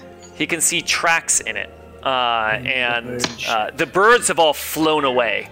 When the airship was coming in and like landing, there were some birds in like bird nests here, and they all like took off in every direction. And you landed down, and you're seeing some webbed footprints heading towards multiple of these two of the four corner stairways. Like a half fishman's footprints? Like fish webbed or bird foot webbed? Mock looks to Scrim and says, "Scrim." Says, look at those prints. And he says, "And no one touch those bird eggs. We'll need those for dinner." And a Kuatoa would certainly be a reasonable assumption for the size and shape of these footprints, but you see nothing on the roof at the moment. But then you hear, echoing from down below, just the slightest bit of What?